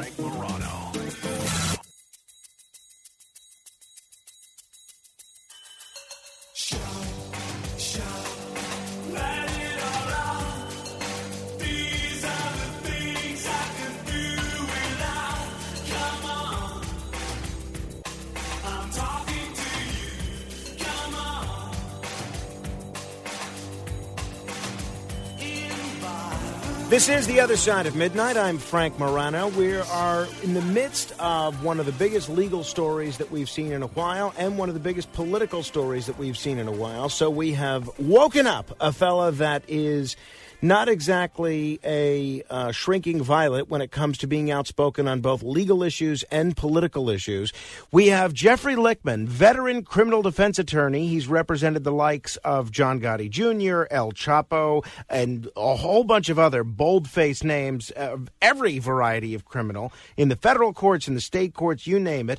He's also the host of a very popular podcast, one of the fastest-growing podcasts that there is. It's Beyond the Legal Limit with Jeffrey Lichtman. Jeff, thanks so much for joining me on the radio. Thanks for having me, Frank. So, Jeff, before we get into what exactly happened with this raid at Mar-a-Lago, just so folks understand your perspective, because it seems like so few people are able to actually be objective. If folks like Trump, they're viewing this as some sort of a witch hunt. If folks don't like Trump, they're viewing this as the last stop before he gets the electric chair for treason. Just so folks understand where you're coming from what I remember, you're a pretty big fan of a lot of Trump's policies, especially on foreign policy, but not a big fan of him and his personality and that whole thing. Is that basically a fair characterization? I don't think that really is. I mean, I don't care about his personality. That's not a reason why I would support or not support a politician. I think he's an idiot, and I think that a lot of the things that he's done or didn't do were because of his idiocy. And had he been more competent, what happened today never would have happened. Had he cleaned house, the deep swamp that he constantly talked about that he was going to do, but for 4 years he did nothing. Jeff Sessions, Chris Wray, Rex Tillerson, all these guys just stayed in their jobs forever. The various generals that refused to follow his orders. He just never fired anybody. And he talked about cleaning out the swamp, but he didn't do it. And this is what happens when you have your enemy down and you don't knock them out. All right, and now you have this search at Mar-a-Lago, which is frankly bonkers. All right. And I don't support Trump, but I think what happened today is absolute madness. So let's talk about what exactly happened, what we know. What's being reported is that this raid was tied to removal of classified material in an unauthorized manner. What do we know at this point about what happened? Apparently there was a search warrant that was signed by a judge to search Mar-a-Lago. They broke into a safe. They were allowed to apparently do that. There was a padlocked room, apparently, at Mar-a-Lago. But, representatives from the National Archives, I believe, were there in June and took back some of these documents, some of them that were marked classified. But normally in a situation like this, you contact the guy's lawyer and say, listen, here's the documents we need, and you supply them. The only reason they would do it this way is if they believed that Trump was either destroying documents or was going to obstruct justice and refuse to turn over some of the documents, which I haven't seen any proof that's such a case. And when you have a former president, this isn't, some wise guy who they're investigating. This is the last president of the United States. And to send a team, an army of FBI agents to the man's home and basically barge in and take over the place for hours while they search the place from top to bottom, it's absolutely stunning. And I'm not a supporter of Trump, but I'm certainly not a supporter of weaponizing the bureaucracy, which is what's happened here. And this is, again, the problem I had with Trump. It's not because I didn't like his personality. It's because I felt that instead of doing what needed to be done to fix this country, he was too busy fighting on Twitter with imbeciles. And this is what happens. This is what remains. As soon as the Democrats get into office, they don't mess around the way Trump did for 4 years. And I think it's clear that they're doing everything they can to harm the guy. It's right before the midterms. They're about to get destroyed, the Democrats, because they've destroyed America. It's only fair. So what do? Well, they're going to have to use some misdirection and blame something on Trump, make him look bad. One, to prevent him, I suppose, from running against Biden or his corpse, whatever's going to be left of him in 2 years, Biden, or they want to sort of change the whole narrative of the United States, of the country, in order to salvage some seats come November. Just so folks understand from a legal perspective, Jeff, and we're talking with Jeffrey Lichtman. He's the host of the Beyond the Legal Limit podcast. You can just search it on any podcast app. It's worth listening to. The legal perspective here, a judge signed off on this. Now, we know there are very different types of federal judges on the federal bench. Do we have any idea which federal judge signed off on this, and if that judge may have been a Trump appointee or an Obama appointee or someone else? I don't think that we have any of that information yet, but I don't even know that it makes a difference because the Trump appointee was the judge who handled the Steve Bannon trial in D.C. and absolutely eviscerated him. So I'm not sure that Trump judges are even pro-Trump. I don't know that Trump's made too many great decisions on judges. He certainly made a massive amount of mistakes. I wouldn't be surprised. But also keep in mind for the listeners, when Hillary Clinton was alleged to have used a private server for her emails when she was the Secretary of State of the country, which was completely against the law, somehow they didn't bust into her home. When Hunter Biden, who was engaged in all sorts of slimy deals, tax fraud he's being investigated for, he had people, some of his business associates were in the White House meeting with the big guy, Joe Biden, where he could get his 10%, completely inappropriate. The guy was getting abused by the Chinese. Somehow he never had his home searched. But President Trump, this is a former president of the United States. What they did to him is bigger than anything that was done to Richard Nixon in Watergate, where he certainly committed a crime. There's not even an allegation that Donald Trump committed a crime here. And whatever crime he might have done was withholding or taking out documents from the National Archives that he shouldn't have. Is this the same as the Watergate break-in? This is madness. This is what happens when you allow liberals to take over the country, as we did. And again, this is another reason why I'm pissed at Trump. And your listeners are like, what's wrong with this guy? Why does he hate Trump so much? Well, one of the reasons I hate Trump is because he didn't take the presidency seriously enough. It never seemed to be an important enough job for him. And he allowed Joe Biden, he allowed these really horrible people to get into the White House, and now they're weaponizing, as I said, the bureaucracy, not only against Trump, but the rest of us. They're going to have, 80-something thousand more IRS agents? Frank, who do you think they're coming for? They're coming for their enemies. They're coming for us. Just so folks know what's needed to get a search warrant, there have been some people on social media and elsewhere that have said something along the lines of, well, a judge wouldn't have signed off on a search warrant unless there was probable cause that there was some crime committed or some documents related to a crime. As somebody that's been through this process a lot, what actually do you need to show a judge in order to get a search warrant? Well, you don't really need to show all that much. I mean, understand that this is not a trial that a judge is receiving evidence in. He's receiving evidence from one side, and it's completely unchallenged because the defense has no opportunity, as I said, to rebut it when the information is shown to a judge. It's basically a rubber stamp. 99 times out of 100, a judge will sign whatever a federal agent or a prosecutor puts in front of him and says, here's all the things that we think we can find in Mar-a-Lago, and here are the potential crimes that we think have been violated. But again, this is one side. This is a massively partisan set of prosecutors and federal agents, the FBI. They are massively against Trump. And the sad thing is, Frank, they've been against Trump since the moment he got into the White House. And it took him too long before he figured it out. And once he realized that he didn't do a damn thing about it. Chris Wray, the guy who completely abused them. Who Trump appointed and didn't fire. Well, guess what? This is what happens when you have an enemy down. You got your foot on his neck. You don't let him up. You get rid of him. Trump didn't, and now he's paying the price today. And it's maddening. I would have loved if Trump would have cleaned up the swamp, if he would have gotten rid of these partisan hacks.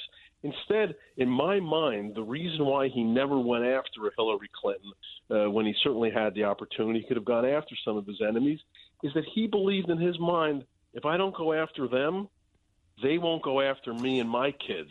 Well, guess what?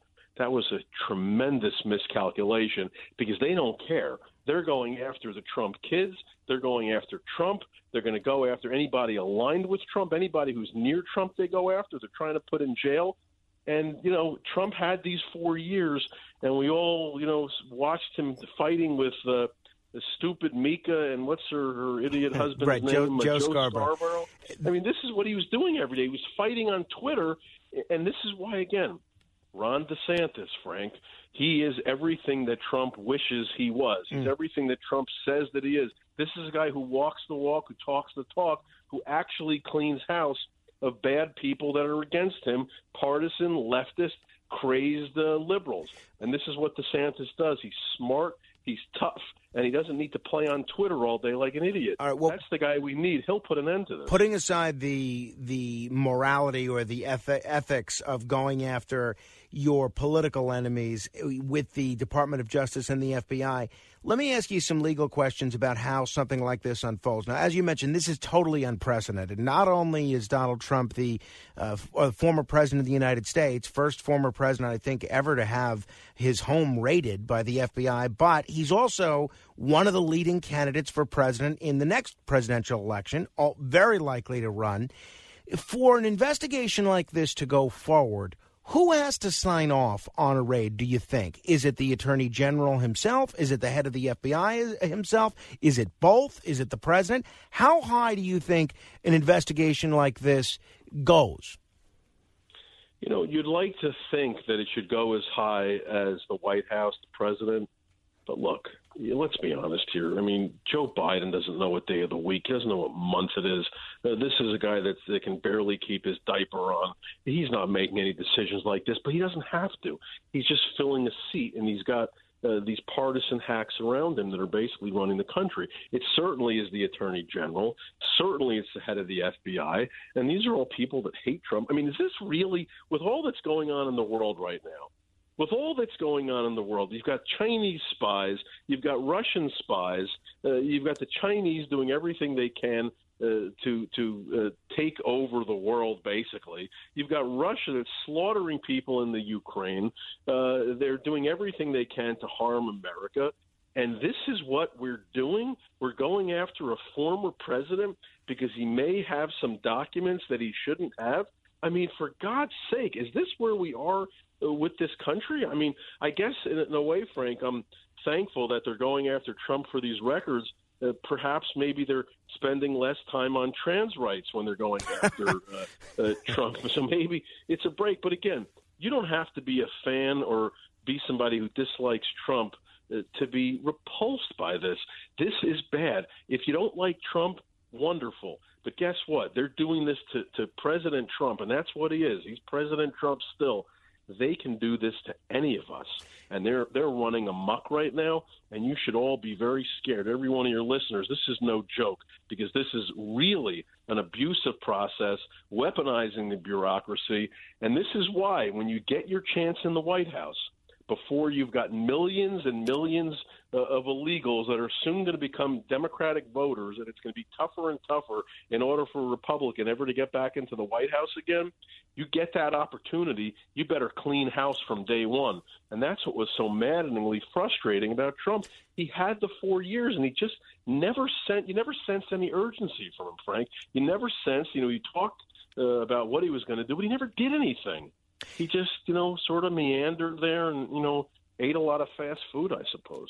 Assuming there was some evidence of illegality here, though, what would have been the proper way for this to go about? Should there have been a special prosecutor from the beginning because of the politically sensitive nature of this, or should there have been some different handling of this case because it's such a high-profile case with such political implications? Very simple. You don't want to appear that this is, a partisan hit job. You'd like to think that the Democrats want to make it appear as if they're handling this in an objective manner, that this has nothing to do with politics, that this is an objective FBI that is perhaps doing an investigation. But this isn't what the country is anymore. All they had to do was simply call the man's lawyer and say, look, the National Archives recovered some of these documents from Mar-a-Lago in June, and we believe there may be some more. I mean, for God's sake, what do they think that he has? Does he have something that's going to, impact our national security? It's highly unlikely. You call up. You keep it quiet because you don't want to appear as if this is a partisan move, and that's all this is. It's stunning to me. It's absolutely stunning to me how divided this country is, Frank.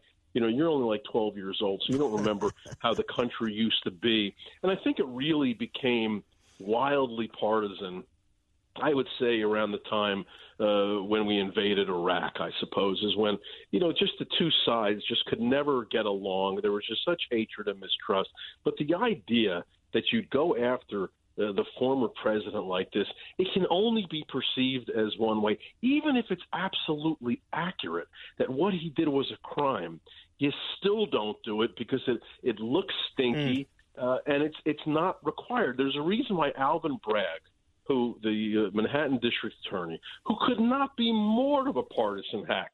There's not more of a leftist, scummy partisan hack than Alvin Bragg. All he cares about is politics, and all he cares about is getting his social justice, and all he cares about is reparations, all that crap.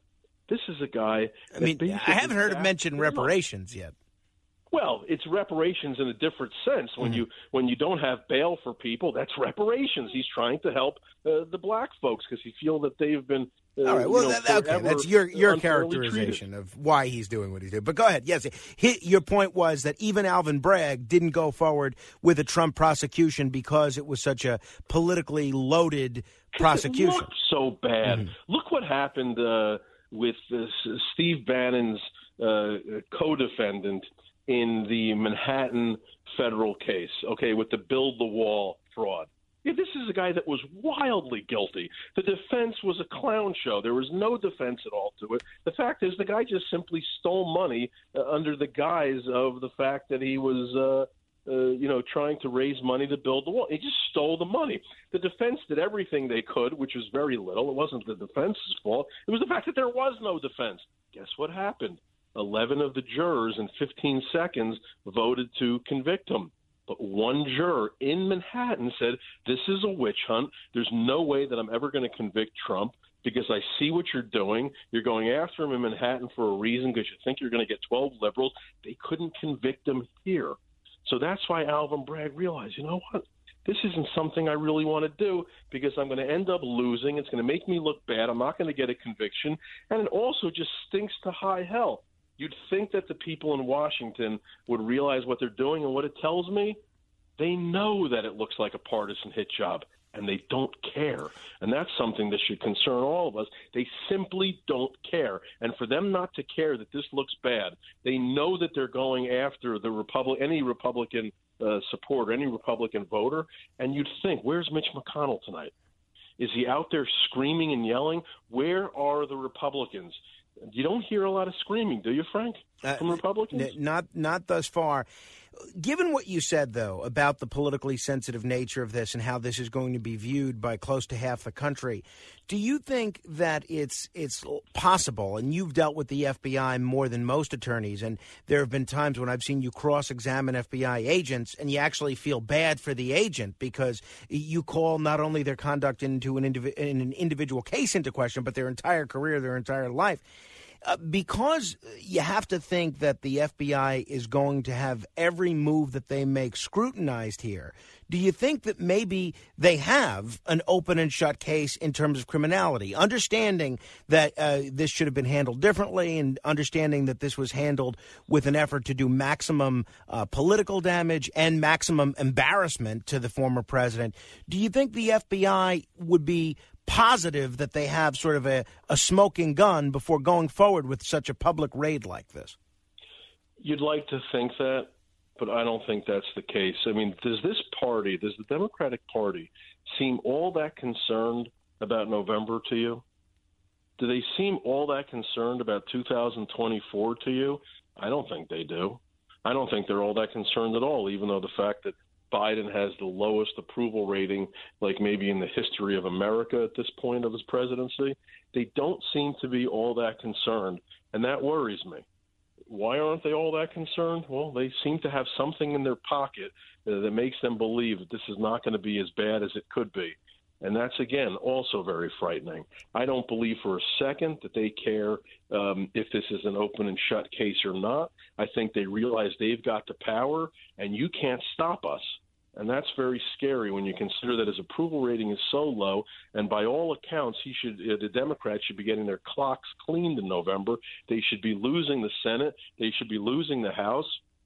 I'm not so sure it's going to happen anymore. They seem a little too confident for people that seemingly have no support. I mean, who in their right mind at this point, after what's been done to this country by this administration, by this political party, how absolutely, utterly insane do you have to be to vote Democratic? Well, I mean, there are hundreds of millions of people that may feel the same way about folks that would vote for Donald Trump. So we've seen a lot of high-profile cases over the years where the target of the investigation, which begins over X, is ultimately tried and in some cases convicted for some sort of derivative charge from the investigation itself. I'm thinking of my friend Roger Stone, who was charged and convicted of multiple counts of lying to the FBI. Thinking of Martha Stewart. Other cases involving people like Michael Flynn, Roger Clemens to some extent. What do you think the likelihood here is that this is an attempt to get either Donald Trump or folks in Trump's orbit implicated in some sort of a derivative charge? You know, the only thing I can think of is that they're concerned that Trump will beat Biden or, again, whatever's left of Biden in 2 years. I don't think that he's going to run because I don't think he's either going to be alive or even capable of speaking complete sentences in 2 years. I think that it suggests to me that the Democrats are afraid of Trump running. They feel that he's going to win again. They feel that whatever cheating that they've been able to employ in the past, they won't be able to do again because they're so far behind right now with Biden because of what he's done to the country. I think they feel they got to knock him out one way or another. The problem is going to be is that the more they do to Trump, the more it galvanizes his supporters. Right. And not only does it galvanize... Well, that's why I'm not sure there's as much of a political benefit to this as you and others seem to think that there might be. Well, if the guy's under indictment, Frank, it's going to be very difficult to run for president. I mean, this is not a banana republic. We're not the Palestinians where the leading presidential candidate is rotting in an Israeli jail for killing 5 Israelis. I mean, we are, the great democracy of the world. And if the guy's under indictment, he's not going to be running for president, even as somebody as crazy as Trump is. So I think that it has to be an effort to damage Trump. But, keep in mind that he's got a base, that it's not a huge amount. It's not half the country. His base, his MAGA base, I don't know if it's 25% of the country, but there's a lot of voters. In order for him to win an election, he's going to have to get conservative Democrats. He's going to have to get, middle-of-the-road Republicans that are repulsed by his idiocy over the 4 years. And that's the only way he's going to win. And something like this is going to galvanize those people, too. It's not just the MAGA people. They're not going to change. As Trump famously supposedly said that, he could commit a murder on Fifth Avenue in the middle of the day and his supporters will still stand behind him. But what about everybody else who's so disgusted at the direction this country's going? It's bad enough with, the 40-year high inflation, with the economy in the toilet, with foreign policy, the worst decisions that could have possibly been made. We were told by the Taliban when Biden abandoned the country, Afghanistan, to them, don't worry, we're not going to let other terrorists into the country that want to harm America. And who do they end up having to kill inside Afghanistan, who's standing on the balcony of his expensive home? Well, the head of Al-Qaeda who thought up Emin al-Zawahiri, right? Dr. al-Zawahiri. Exactly. This is the idiocy that we have from the Biden administration.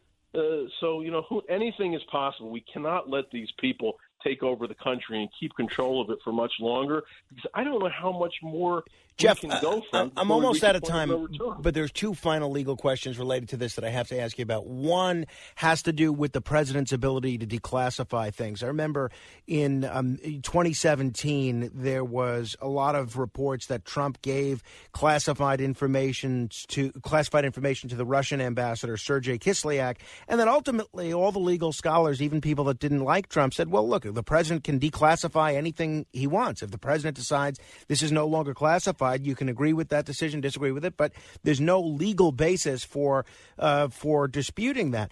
Why, if Trump wanted to take certain items to Mar-a-Lago for whatever reason, why would he simply not have just declassified whatever information that he wanted to take? Surely he must have had some lawyer in his orbit, either on his personal orbit or on the White House staff, that would have given him that advice. Why wouldn't he have done that? I think that you could ask a series of questions about why wouldn't Trump do a lot of things, Frank. And this may be like number 700 in line.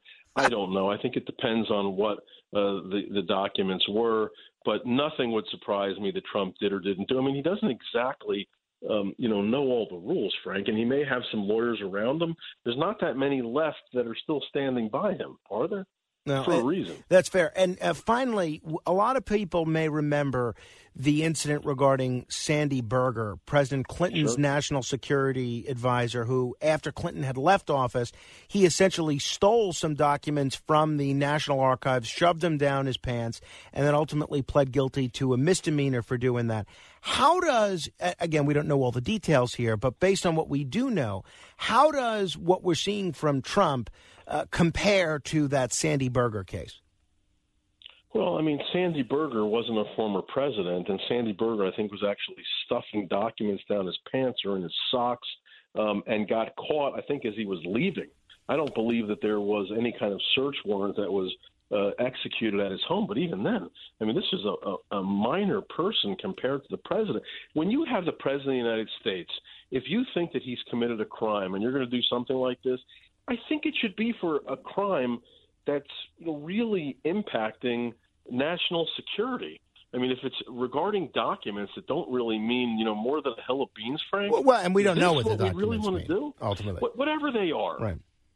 I mean, are they that important that we felt the need to send, an army of FBI agents? And we know how biased the FBI is. When I was a younger lawyer, Frank, if you can believe, the FBI was filled with conservatives who actually were law and order types. If you can believe that a law and order organization was actually law and order people filled inside. Now you've got these crazed leftists, and it's the same thing with the U.S. attorney's offices. If you look at these prosecutors, 9 out of 10 federal prosecutors, when I was a young lawyer in 1990, they were all Republicans. They were all law and order types. Now they're crazed leftist lunatics. They're lunatics that are in the U.S. attorney. They're so far left that you can't even believe it. This is what our government is now filled with, and I think it really started with Obama.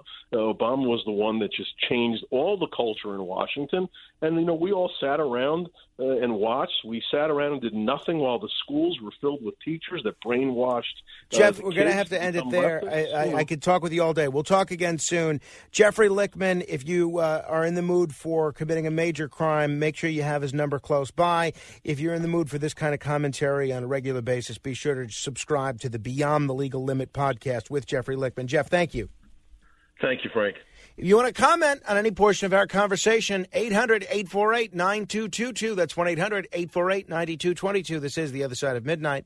Straight ahead. It's The Other Side of Midnight with Frank Morano.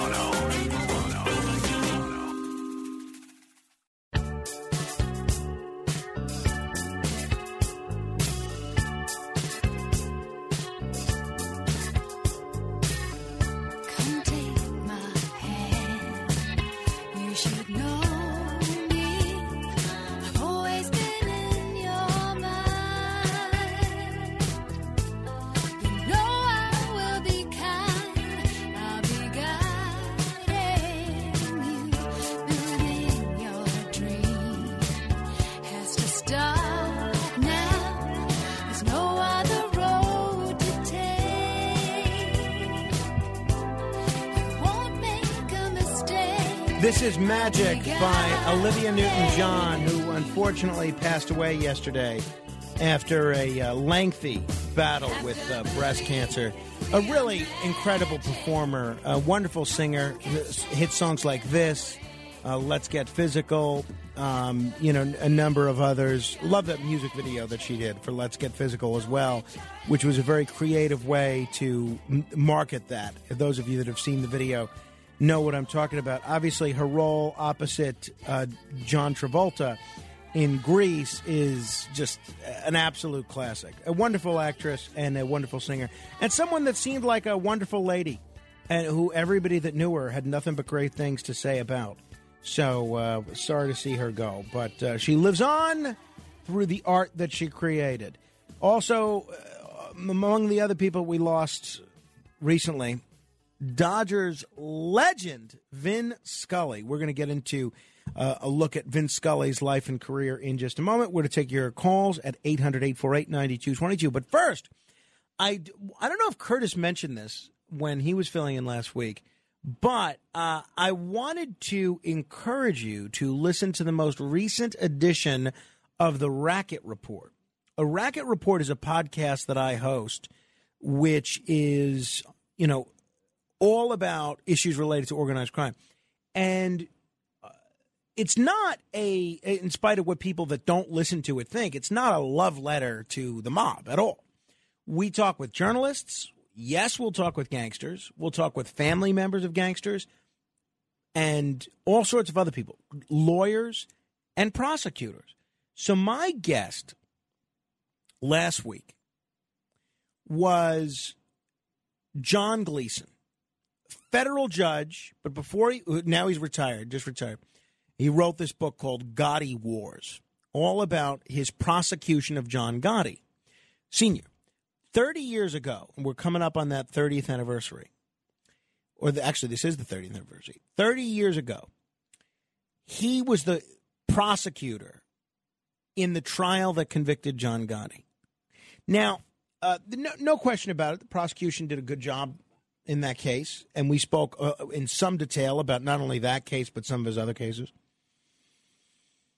The thing that has never quite been okay with me is the fact that the federal government, and look, Gleason wasn't the judge at the time, he was just a prosecutor, but the federal government essentially allowed Sammy the Bull Gravano to murder 19 people and then have a get-out-of-jail-free card, do less than 2.5 years in prison for the murder of 19 people. When my point is they would have convicted John Gotti anyway. So a substantial amount, and I give Judge Gleason credit for doing this interview, a substantial amount of the conversation that Judge Gleason and I had was about the appropriateness of making this sort of a deal with the devil.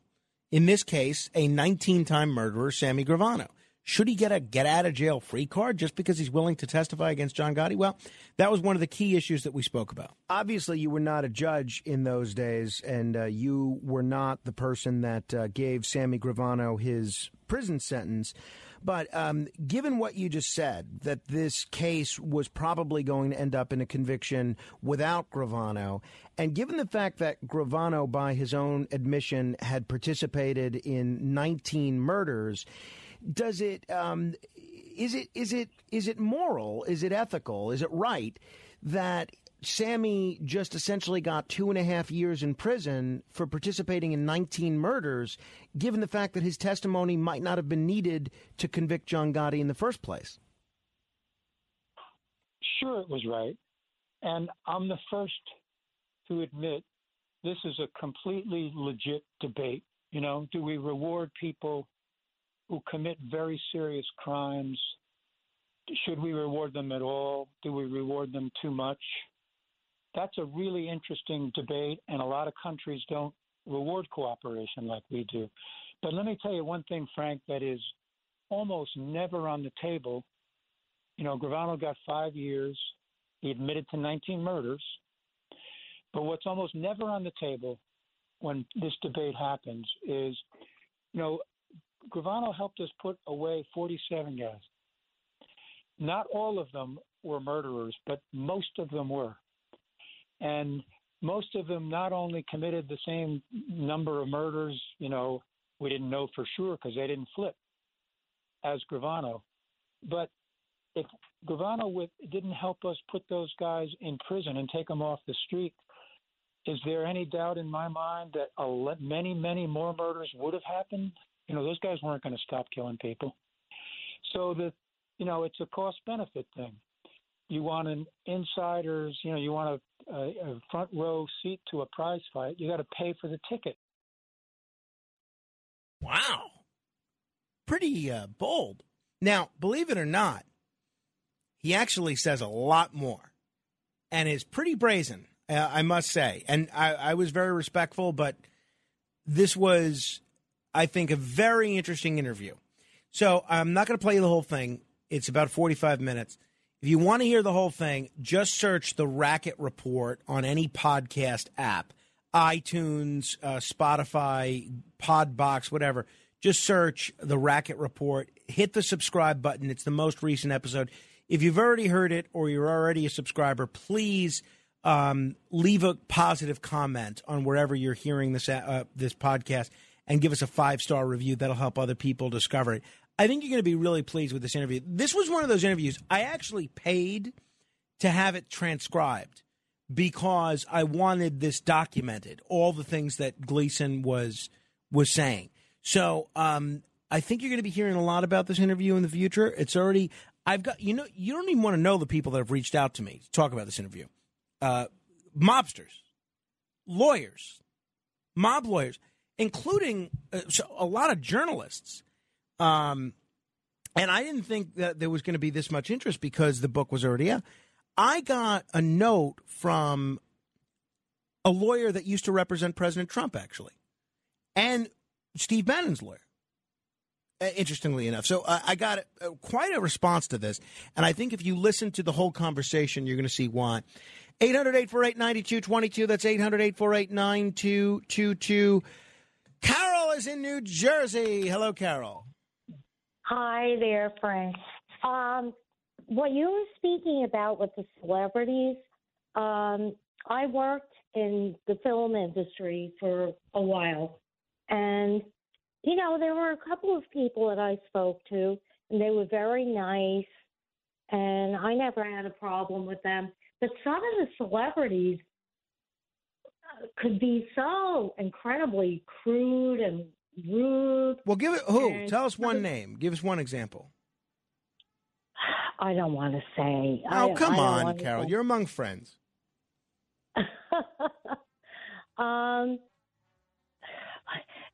Well, Robert De Niro, for example. Really? Okay. Crude and rude. Yeah. I actually have heard that from a couple of people, actually, Carol. Thank you. My friend Lauren was a fan of his, and she wanted to take a picture with him, and Harvey Keitel, they wouldn't take a picture. And she wasn't interrupting them or anything. She was waiting patiently. So I've heard that about De Niro. I still like his acting. All right, we'll take your calls in a moment. Until then, your influence counts, so use it.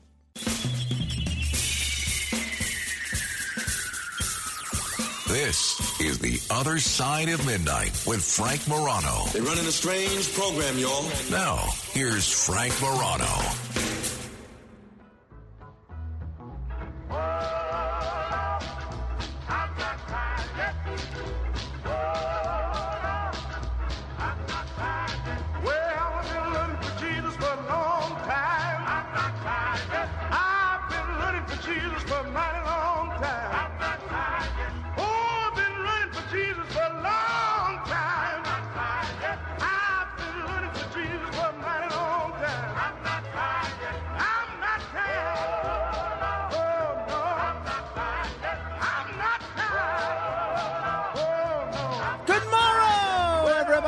This is The Other Side of Midnight. I'm Frank Morano. Whenever I meet someone or whenever I get to know someone that I've already met and the subject goes to what we do for a living, a lot of times people will ask about my radio career and my fondness for the medium of talk radio. And whenever I'm asked about this, I always tell the truth, which is a big part of my love for AM radio and for talk radio began because of my love for baseball. I still am a baseball fan, still watch the Mets, still pleased that they beat the Reds yesterday. Big red machine, not so big, not so red, not so mechanic, am I right? But, and I'm optimistic about this year's Mets team, but I'll be honest, I don't have the same enthusiasm for being a fan of baseball as I did when I was 8, 9, 10, 11, 12, 13. I don't. I mean, I still try and watch the games, and I still try and get, that degree of enthusiasm. I don't have it. I'm focused on other things, the way I used to be solely focused on baseball. But when I was a young man, a child really, we didn't have cable, so I would go to bed every night listening to baseball, and then I'd wake up listening to great talk programming on some of those same stations. So I've always had a special place in my heart for baseball and baseball announcers that do it well. Obviously, I knew the ones in the New York area best, both radio and television, people like Ralph Kiner, people like Phil Rizzuto, people like Mel Allen, people like, Bob Murphy back with the happy recap, and people of that ilk. And so I've always been a fan of great broadcasters. A lot of great baseball broadcasters out there. Look, the Mets fans have been blessed to have Howie Rose calling their games for a while. He's terrific. There has never been a better baseball announcer than Vince Scully. Vince Scully is an incredible, incredible human being. And he just passed away a week ago today at the age of 94. He was a broadcaster with the Dodgers, first in Brooklyn, then in L.A., from 1950 to the year 2016. The man's voice was incredible. Absolutely incredible. He had a voice where immediately you knew that it was him. He had a voice that was so distinctive. He had a way of painting pictures with words that I am so incredibly envious of.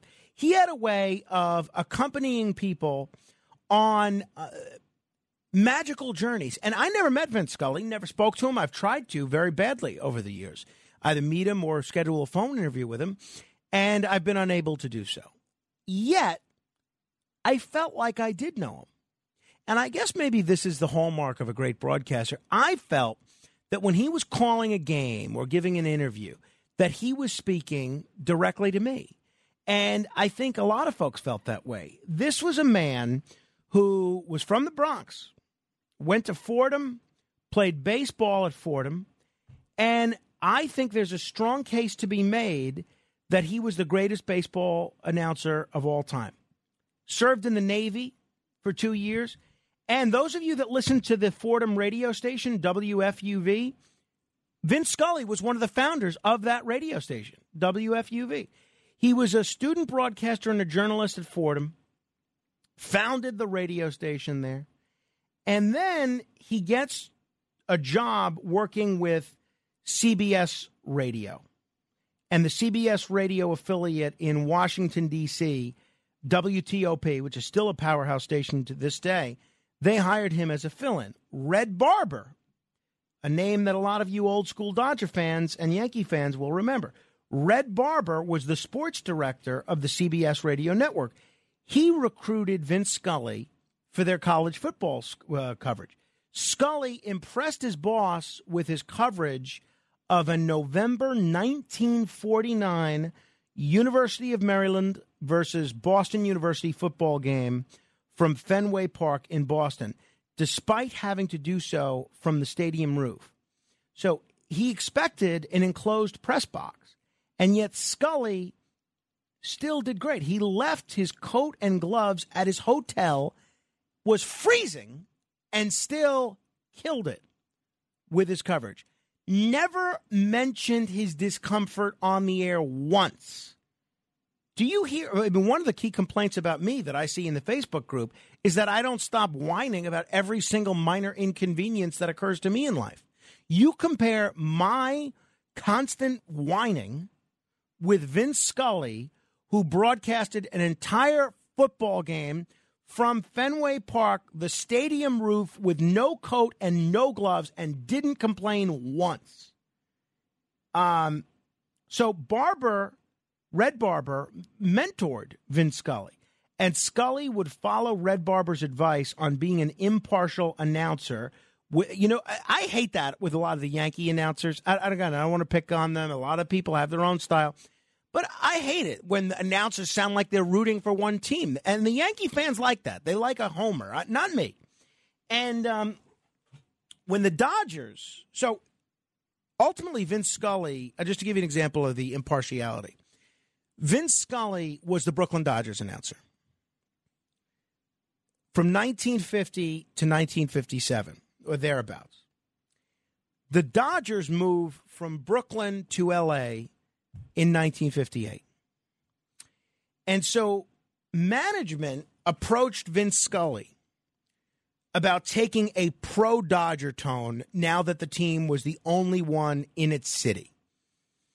To which Vince Scully responded weeks later by saying he would stick to objective and factual coverage. Now, for a young guy, and he was young in 1958, for a young guy to do that, it takes a lot of gumption and a lot of confidence. And my admiration for Vince Scully as a person and as a talent knows no bounds. And the fact that he was able to keep doing this and to keep doing it at the level of excellence that he was able to do it until he was in his 90s, or almost 90. He died at 94, so he retired 6 years ago. Okay, so he was 88 when he retired. It's extraordinary. And, we've done those segments on people who have stayed too long, should have retired then, should have retired at this point. Vince Scully did not fall into that category. He was a sharp broadcaster well into his 80s, did a great job. And so he got the Medal of Freedom, I believe it was from President Obama.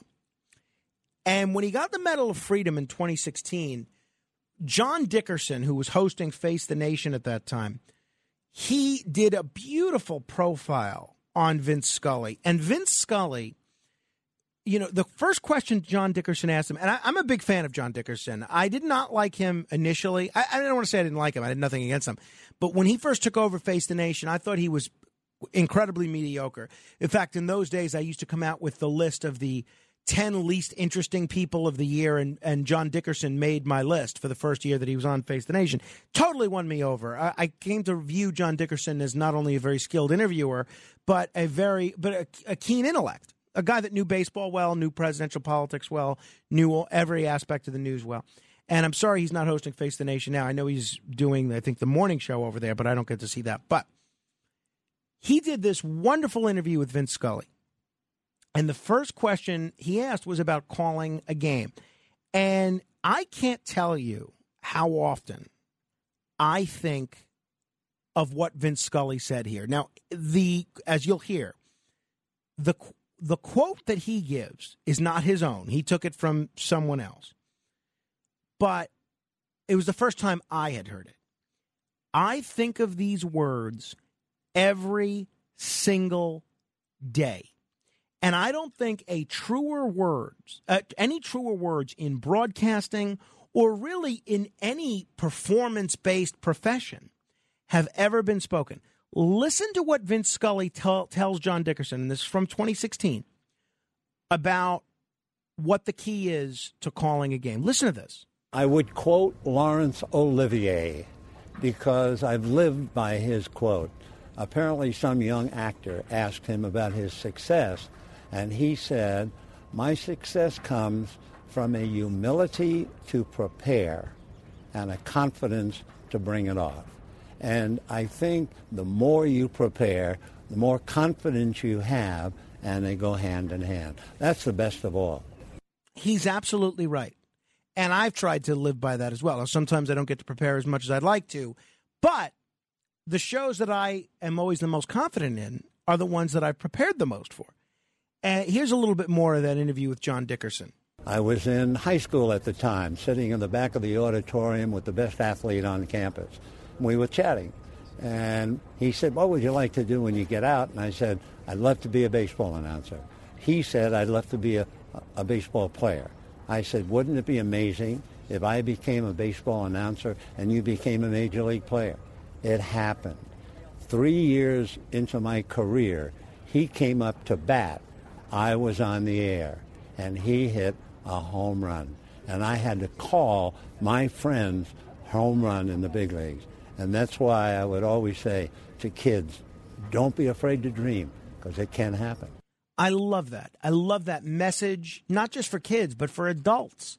I still consider myself very much a dreamer. I think that's wonderful. And Vince Scully, and if you want to comment, you can. 800-848-9222. That's 800-848-9222. Vince Scully, for baseball fans, over the course of the last half century, has provided the soundtrack to the most memorable moments in the history of baseball. There's been one, count 'em, one perfect game in World Series history. That was when Don Larson, pitcher for the New York Yankees in 1956, threw a perfect game against the Dodgers, the Brooklyn Dodgers at the time. And Vince Scully was there. Got him. The greatest game ever pitched in baseball history by Don Larson. A no-hitter, a perfect game in a World Series. Immediately, he says it. The greatest game ever pitched in baseball history by Don Larson. A no-hitter, a perfect game in the World Series. That call is immortalized in Cooperstown at the Hall of Fame. And that was, keep in mind, Vince Scully was the Dodgers announcer, not the Yankees announcer. And he still sounded excited because it was an exciting moment in the history of baseball, so much so that we're talking about it more than a half century later. Sandy Koufax, his perfect game, 1965. There's 29,000 people in the ballpark and 1 million butterflies. What a way with words. My goodness. 1974. Hank Aaron breaks Babe Ruth's record for most home runs in a lifetime. Babe Ruth, incredible career, retired with 714 home runs. 1974, and keep in mind what was going on in the country in 1974. You still had, particularly in the South, a lot of animosity towards blacks. And here, a black player is breaking the record, which people thought would never be broken at the time, of a white player, and, by the way, one of the most iconic baseball players in history. And Vince Scully was keenly aware of everything that was at stake with Hank Aaron breaking that record. What a marvelous moment for baseball. What a marvelous moment for Atlanta and the state of Georgia. What a marvelous moment for the country and the world.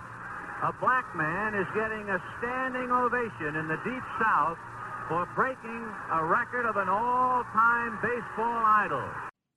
That's his ability to merge observations about sports, mostly baseball, but he also did some football, and what was happening in society at large almost seamlessly, almost without thinking.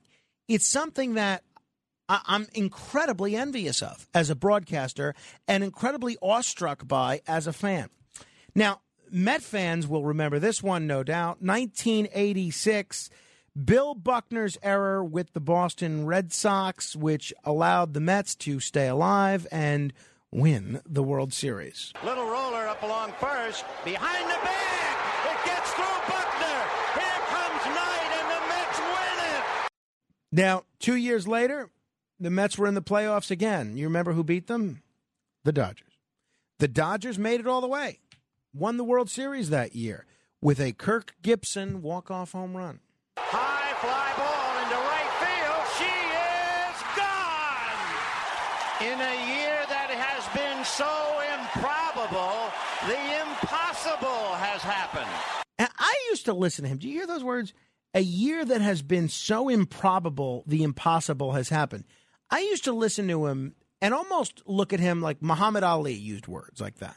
Well, Curtis does to some extent, although Curtis repeats them 9,000 times. Kind of the wonderment gets lost after the 900th time that you hear it. But did he write these down and have them ready, or did he just come up with them on the spot? A year that's been so improbable, the impossible has happened. Did he just come up with that? Or did he have that written?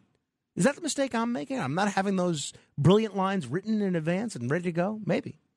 Now, it was very interesting. I remember I was working with John Gambling at the time, and we talked about some commentary that Vince Scully was doing in 2015 or 2016. I think it was 2015. And, it was 2016, in which he ends up, during the baseball game, talking about, of all things, Venezuela and socialism. Listen to this. This is a video that went viral at the time, 6 years ago, and since Vince Scully's passing a few days ago, has developed a whole second life of virality. This is just 2016, Vince Scully calling the Dodger game. Socialism failing to work as it always does, this time in Venezuela. You talk about giving everybody something free, and all of a sudden, socialism failing to work as it always does, this time in Venezuela. You talk about giving everybody something free, and all of a sudden, there's no food to eat. And who do you think is the richest person in Venezuela? The daughter of Hugo Chavez. Hello. He did not repeat himself there. There was an editing error, but you got the point. He was very bold and very confident enough in where he was at the time to be able to make pronouncements about that from time to time. And I don't think that was concerted. I think that was really just off the cuff. Then we spent a lot of time talking about the national anthem protest. Now, remember, Vince Scully, somebody that got the Presidential Medal of Freedom, a naval veteran, and a patriot. How do you think he found these national anthem protests when they were happening in sports? I have only one personal thought, really, and I am so disappointed. And I used to love, during the fall and winter, to watch the NFL on Sunday. And it's not that I'm some great patriot. I was in the Navy for a year, didn't go anywhere, didn't do anything. But I have overwhelming respect and admiration for anyone who puts on a uniform and goes to war. So the only thing I can do in my little way is not to preach. I will never watch another NFL game. And much like Neil from Staten Island, he stuck with that. Vince Scully, 94 years old. He's going to be missed. 800-848-9222, 1-800-848-9222 if you want to comment. Mike is in Astoria. Hello, Mike. Hello, Frank. First-time listener. I've been enjoying the broadcast. I didn't want to comment on the sports, but I wanted to comment about President Trump. This seizure, I think, is more than unprecedented. If we were to compare it, say, with Nixon, for instance, who was in trouble but then was pardoned, but I feel that he went into the quiet, and he was no longer any type of say threat to the opposition. So he never was indicted or investigated, whereas President Trump is being very active, and it is more than likely he will announce that he will run, and they're doing what they can to stop him. I don't want to be a conspiracy theorist, but let's just say the cards fell as they did, and that COVID came along, and the president lost the election. I mean, it's a bad time. I can't imagine our current president running again. I think the state of affairs is so terrible that it has to be somebody else. Whether Dick Morris was saying recently, that it will be Hillary Clinton, so maybe they're in control. And somebody has to sign off on this, and it probably was Biden, but, maybe Biden's just a prop up there. Terrible to say these things, but, we've had presidents like Harding and such, and I mean, this is almost like an Oliver Stone movie in real action. It's like JFK, just short of assassination, but to get him because he is a threat to the status quo of the system.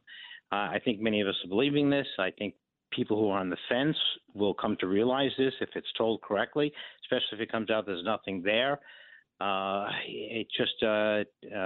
It's something that's I'm almost ashamed to be American. Well, Mike, take a breath there, Mike. So let's say there is something there. Let's say there's an investigation, and look, I don't dispute that.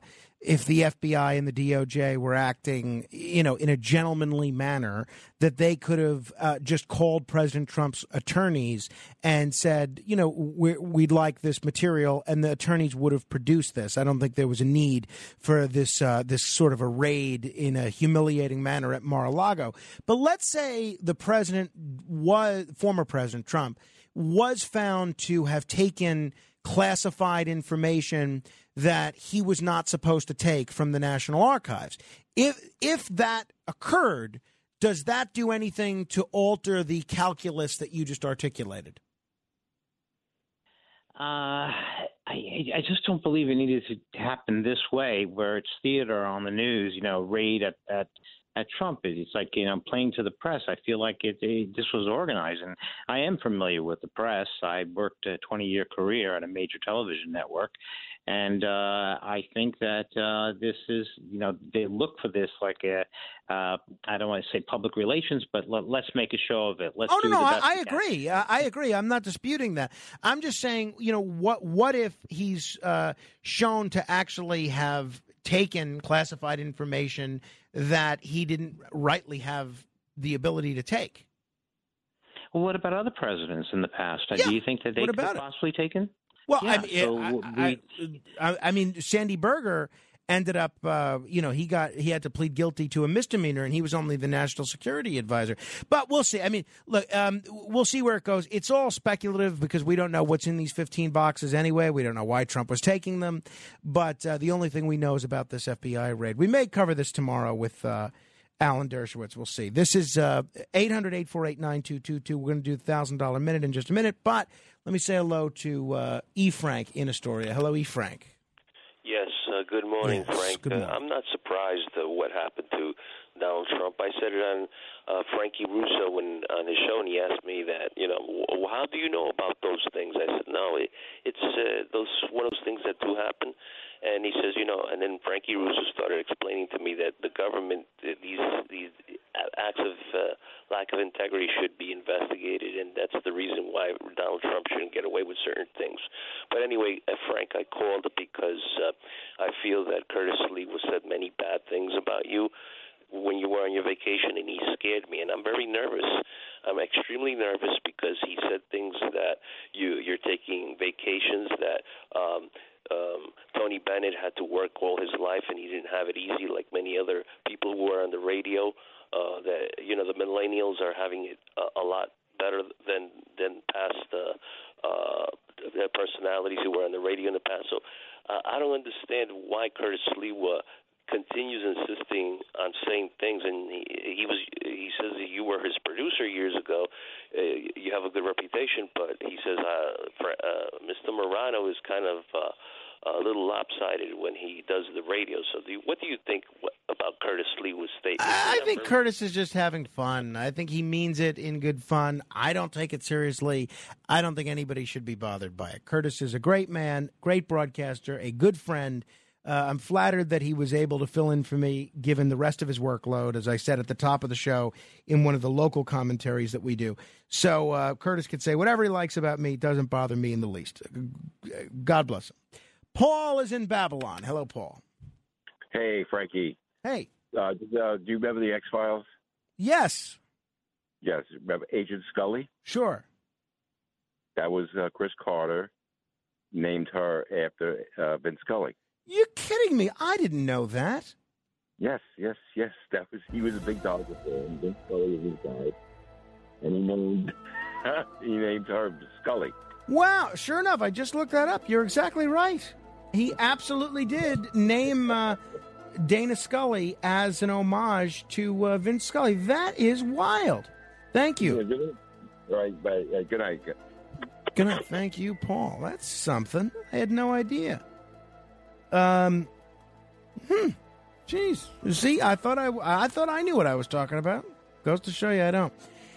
All right, we're going to do the $1,000 minute in a moment. If you want to participate and have an opportunity to answer 10, count them, 10 trivia questions in 60 seconds, then you can be the 7th caller right now to 1-800-848-9222.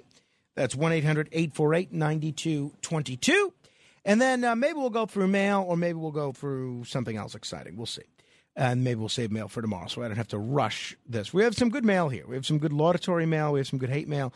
I'm hesitant to do mail now because I'm still, behind on all the mail that I got while I was away. And if there's a gem in there, I don't want to not share it with you. So we'll see. But we are going to do the $1,000 minute straight ahead. So call us at 800-848-9222 if you want to be a participant. We'll do that in mere moments. It's The Other Side of Midnight with Frank Morano.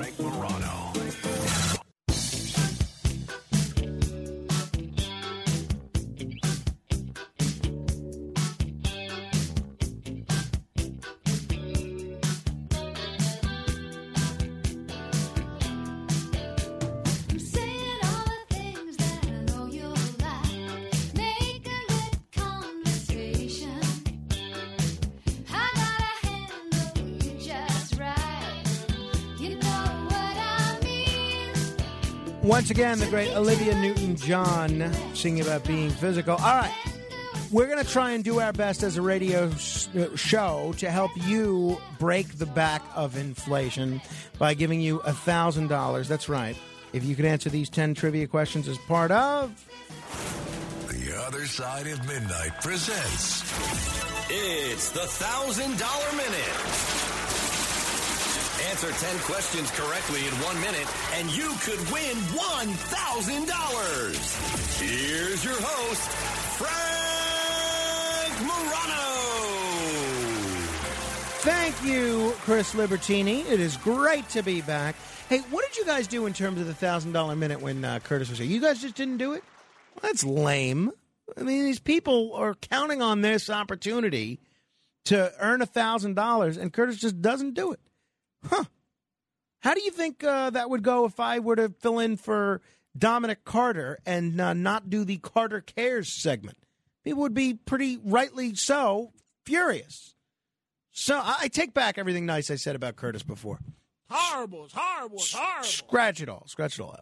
All right, let's meet today's contestant, Jose in Danbury, Connecticut. Hello, Jose. How you doing, sir? I'm doing well, Jose. Jose, have you heard this portion of the show before? Yes, I have. Great. Okay, so you know what to do. We're going to ask you 10 questions. You get a question right, we're just going to move on to the next one, and you got to answer them quickly. We'll have 60 seconds, okay? Okay, sir. All right. Name a horror movie. Scream. How many sides does a square have? 4. Where did I go on vacation last week? Atlantic City. That's close enough. It's close enough. South Jersey. We'll take it. Constantinople is now known as what modern-day city?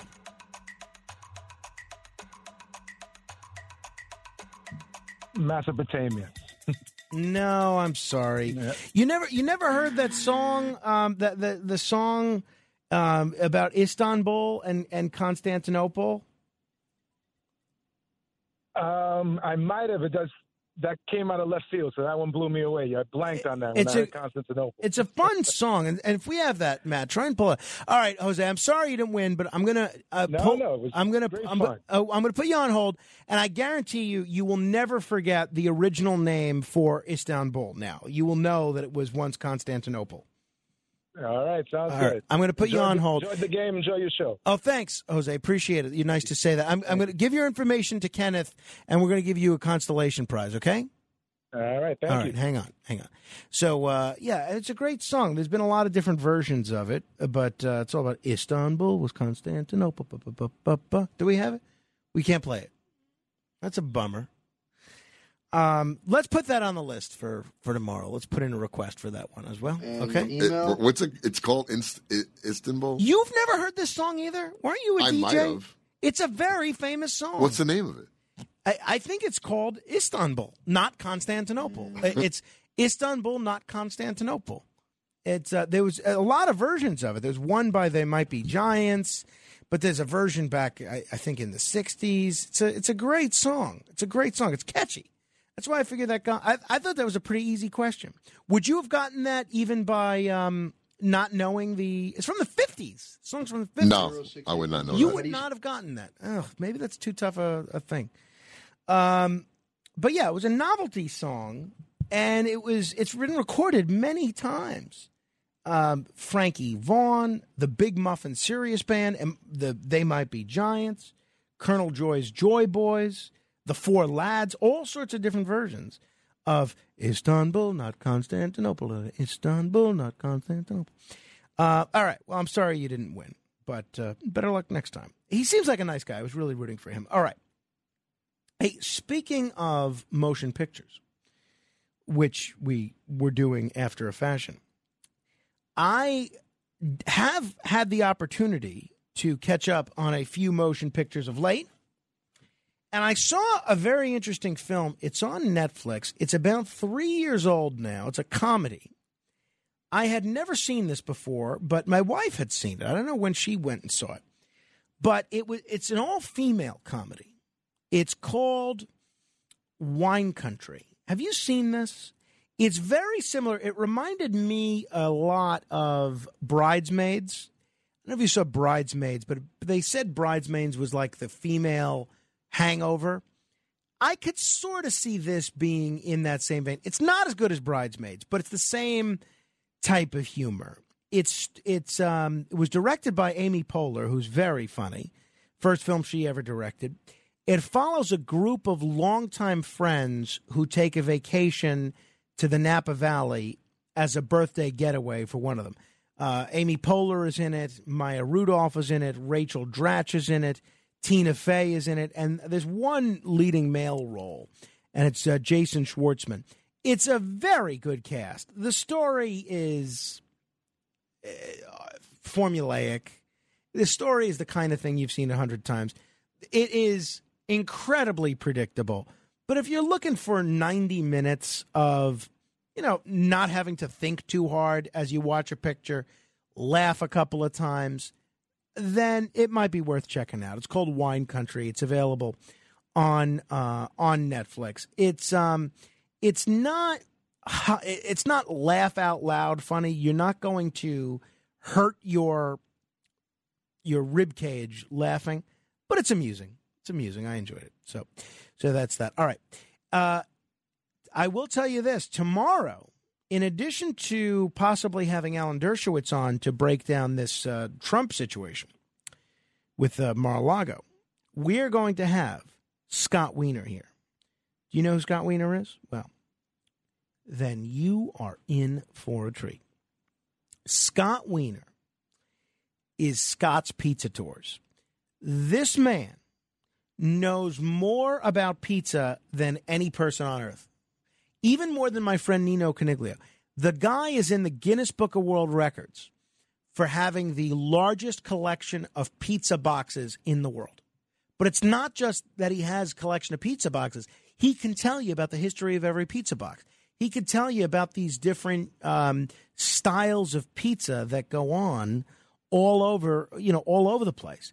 It's really very, very, it's awe-inspiring to watch. So I'm looking forward to that interview, and maybe we'll take your call. So if you have questions about pizza, go ahead and do it. Now, meantime, speaking of people we lost, not just Vince Scully, not just Olivia Newton-John, but one of my all-time favorites, Nichelle Nichols. Nichelle Nichols, who played Lieutenant Uhura on Star Trek. This was the first woman that I can ever imagine, that I ever was conscious of having a crush on. And I told my grandmother, I used to watch Star Trek with my grandmother, and I thought this was the most beautiful woman I'd ever seen. And I said to my grandmother, I must have been 4, maybe 5, I said, I want to marry Uhura. And my grandmother said that I couldn't because Uhura lived in the future. But so that did dampen my enthusiasm for marrying her as a 4-year-old. But it did nothing to diminish my fondness for Nichelle Nichols as an actress and as a pioneer. Now, as I mentioned earlier, her kiss with William Shatner in the 1960s was the first interracial kiss on television. First one on television. That was huge at the time. And this was at a time, remember what was going on in the South at this point. And there was a time stations wouldn't carry Star Trek in the South because of that interracial kiss. And that's what a groundbreaking show Star Trek was. So Nichelle Nichols was featured prominently on the show in that you could see her and those legs. I mean, those legs and that skirt, I mean, you could see her. But they weren't giving her much to do. She never really seemed, there was not many episodes where she was a pivotal part of the plot. There were some, like Charlie X, where she got to showcase her talents, which included singing, that beautiful song that she sings there in the episode with Robert Wagner Jr. And she was leaving the show. She was considering leaving the show after the second season. Ultimately, she didn't, because of a meeting that she had with Martin Luther King Jr. Picture this, meeting Martin Luther King Jr. in 1967, year before he's assassinated, one of the most prominent civil rights leaders in not just the country, but the world. Here was Nichelle Nichols talking about her meeting with Martin Luther King. I turn, and instead of fan, there's this face the world knows, with this beautiful smile on it. And I remember thinking, whoever that fan is going to have to wait, because Dr. Martin Luther King, my leader, is walking toward me, not 10 feet away, with a beautiful smile on his face. And then this man says, yes, Miss Nichols, I am that fan. I am your best fan, your greatest fan. And my family are your greatest fans. As a matter of fact, this is the only show on television that my wife, Coretta, and I will allow our little children to watch, to stay up and watch, because it's on past their bedtime. And I said,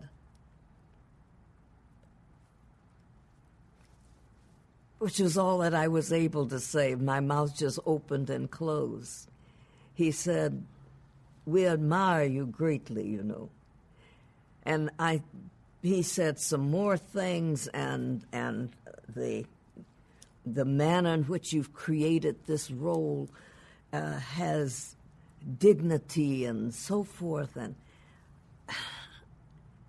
And he said, you know, and before he said, I said, Dr. King, thank you so much. And then I got the courage to say, and I really am going to miss my co-stars. And he said, what do you mean? Dead serious. What are you talking about? I said, well, I've had an off. He said, you cannot. And I said, well, I'm going to leave Star Trek because I'm going to say have an offer to star in I never got that far. I said, well, I'm leaving Star Trek. He said, you cannot. You cannot.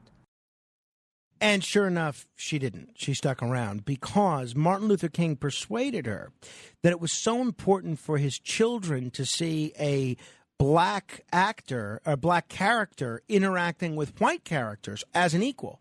And you know what I did over the last week when I was off is I pulled up an episode of Star Trek, the animated series, which featured most of the voices from the original series. I think the only one that didn't come back was Walter Koenig, but the rest of the cast all came back. And there's one episode of the animated series, it's called The Lorelei Signal, where she actually gets to command the Enterprise. And she always talked about, Nichelle Nichols, how she was sorry that she didn't have that opportunity in any of the live-action versions of the show. But she was an incredible singer, just an incredible lady. And I was very, very sorry to learn. By the way, you're speaking of cults. We were talking about cults with Spencer Schneider earlier. Her brother died as part of the Heaven's Gate cult. You know all those guys that killed themselves in that cult when the comet came? Her brother was one of them. So she did not have an easy life. But the last few years of her life were very, very challenging. And I talked about this a few months ago, I think in January, right around Martin Luther King Day, with Angelique Fawcett, who talked about how she got to know Nichelle Nichols. We hired Nichelle, brought her on, and, you know, it was one of those unexpected friendships because as a producer, you don't expect to make friendships. You hire people, they work with you, you have a great time, you provide a pleasant atmosphere for them, and that's just about it. You go on your way, but she and I had so much in common in so many different ways, and we talked about everything, and we became close friends. So now... Go ahead, please. And she actually gave me away in marriage to my husband. Now, isn't that something? So anyway, Angelique Fawcett became very active in the Free Nichelle movement. This was sort of inspired by the Free Britney movement. And Nichelle Nichols had become by all accounts, well, by most accounts, a victim of an abusive guardianship. And I guess her son was involved, and it's a shame. I don't know the details of what happened. But Angelique Fawcett seemed pretty convinced that Nichelle Nichols was suffering and was somebody that was a textbook example of elder abuse in her last few years. Nichelle has suffered elder abuse. There are videos from her son actually physically abusing her and verbally abusing her. And the videos continue to be released.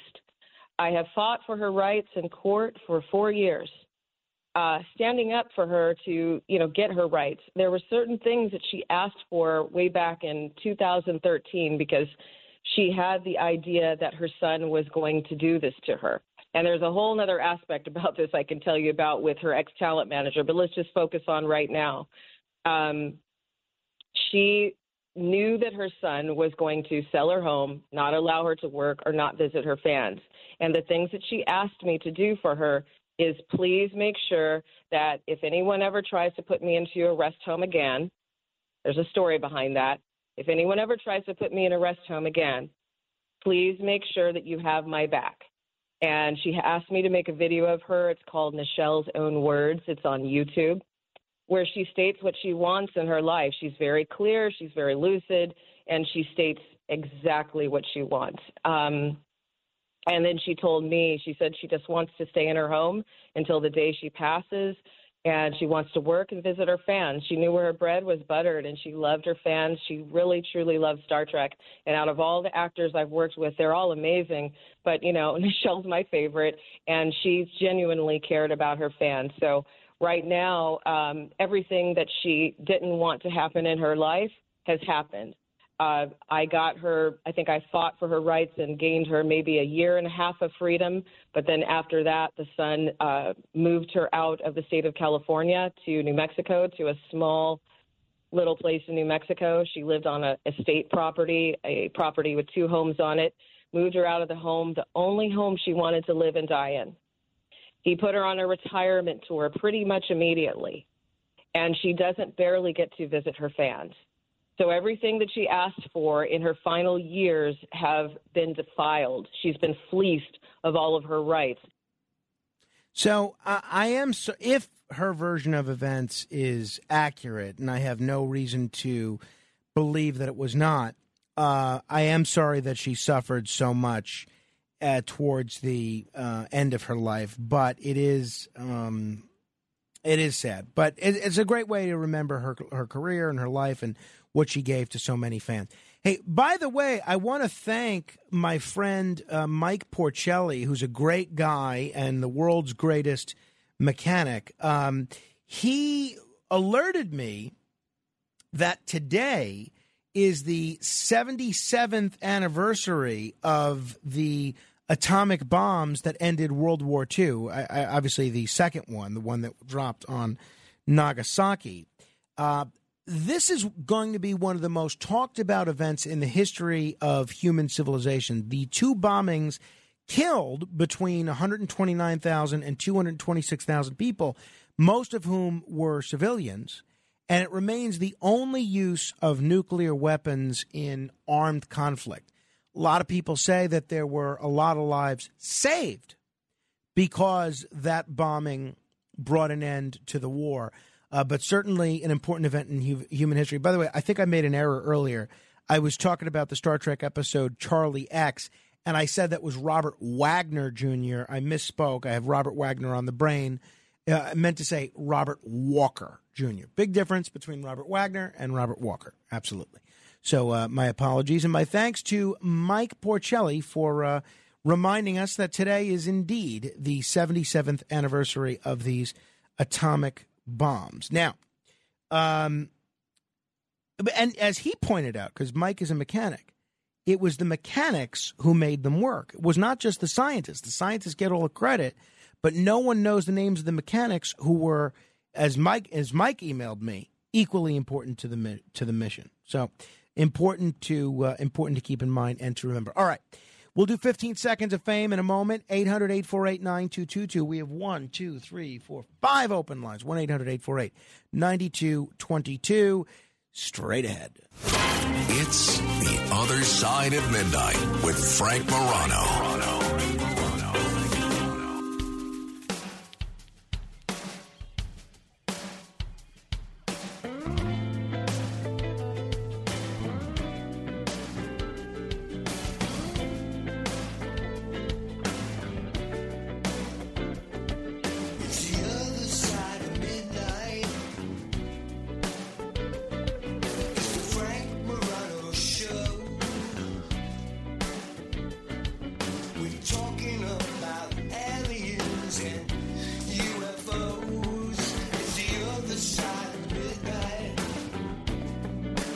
Frank Morano Show.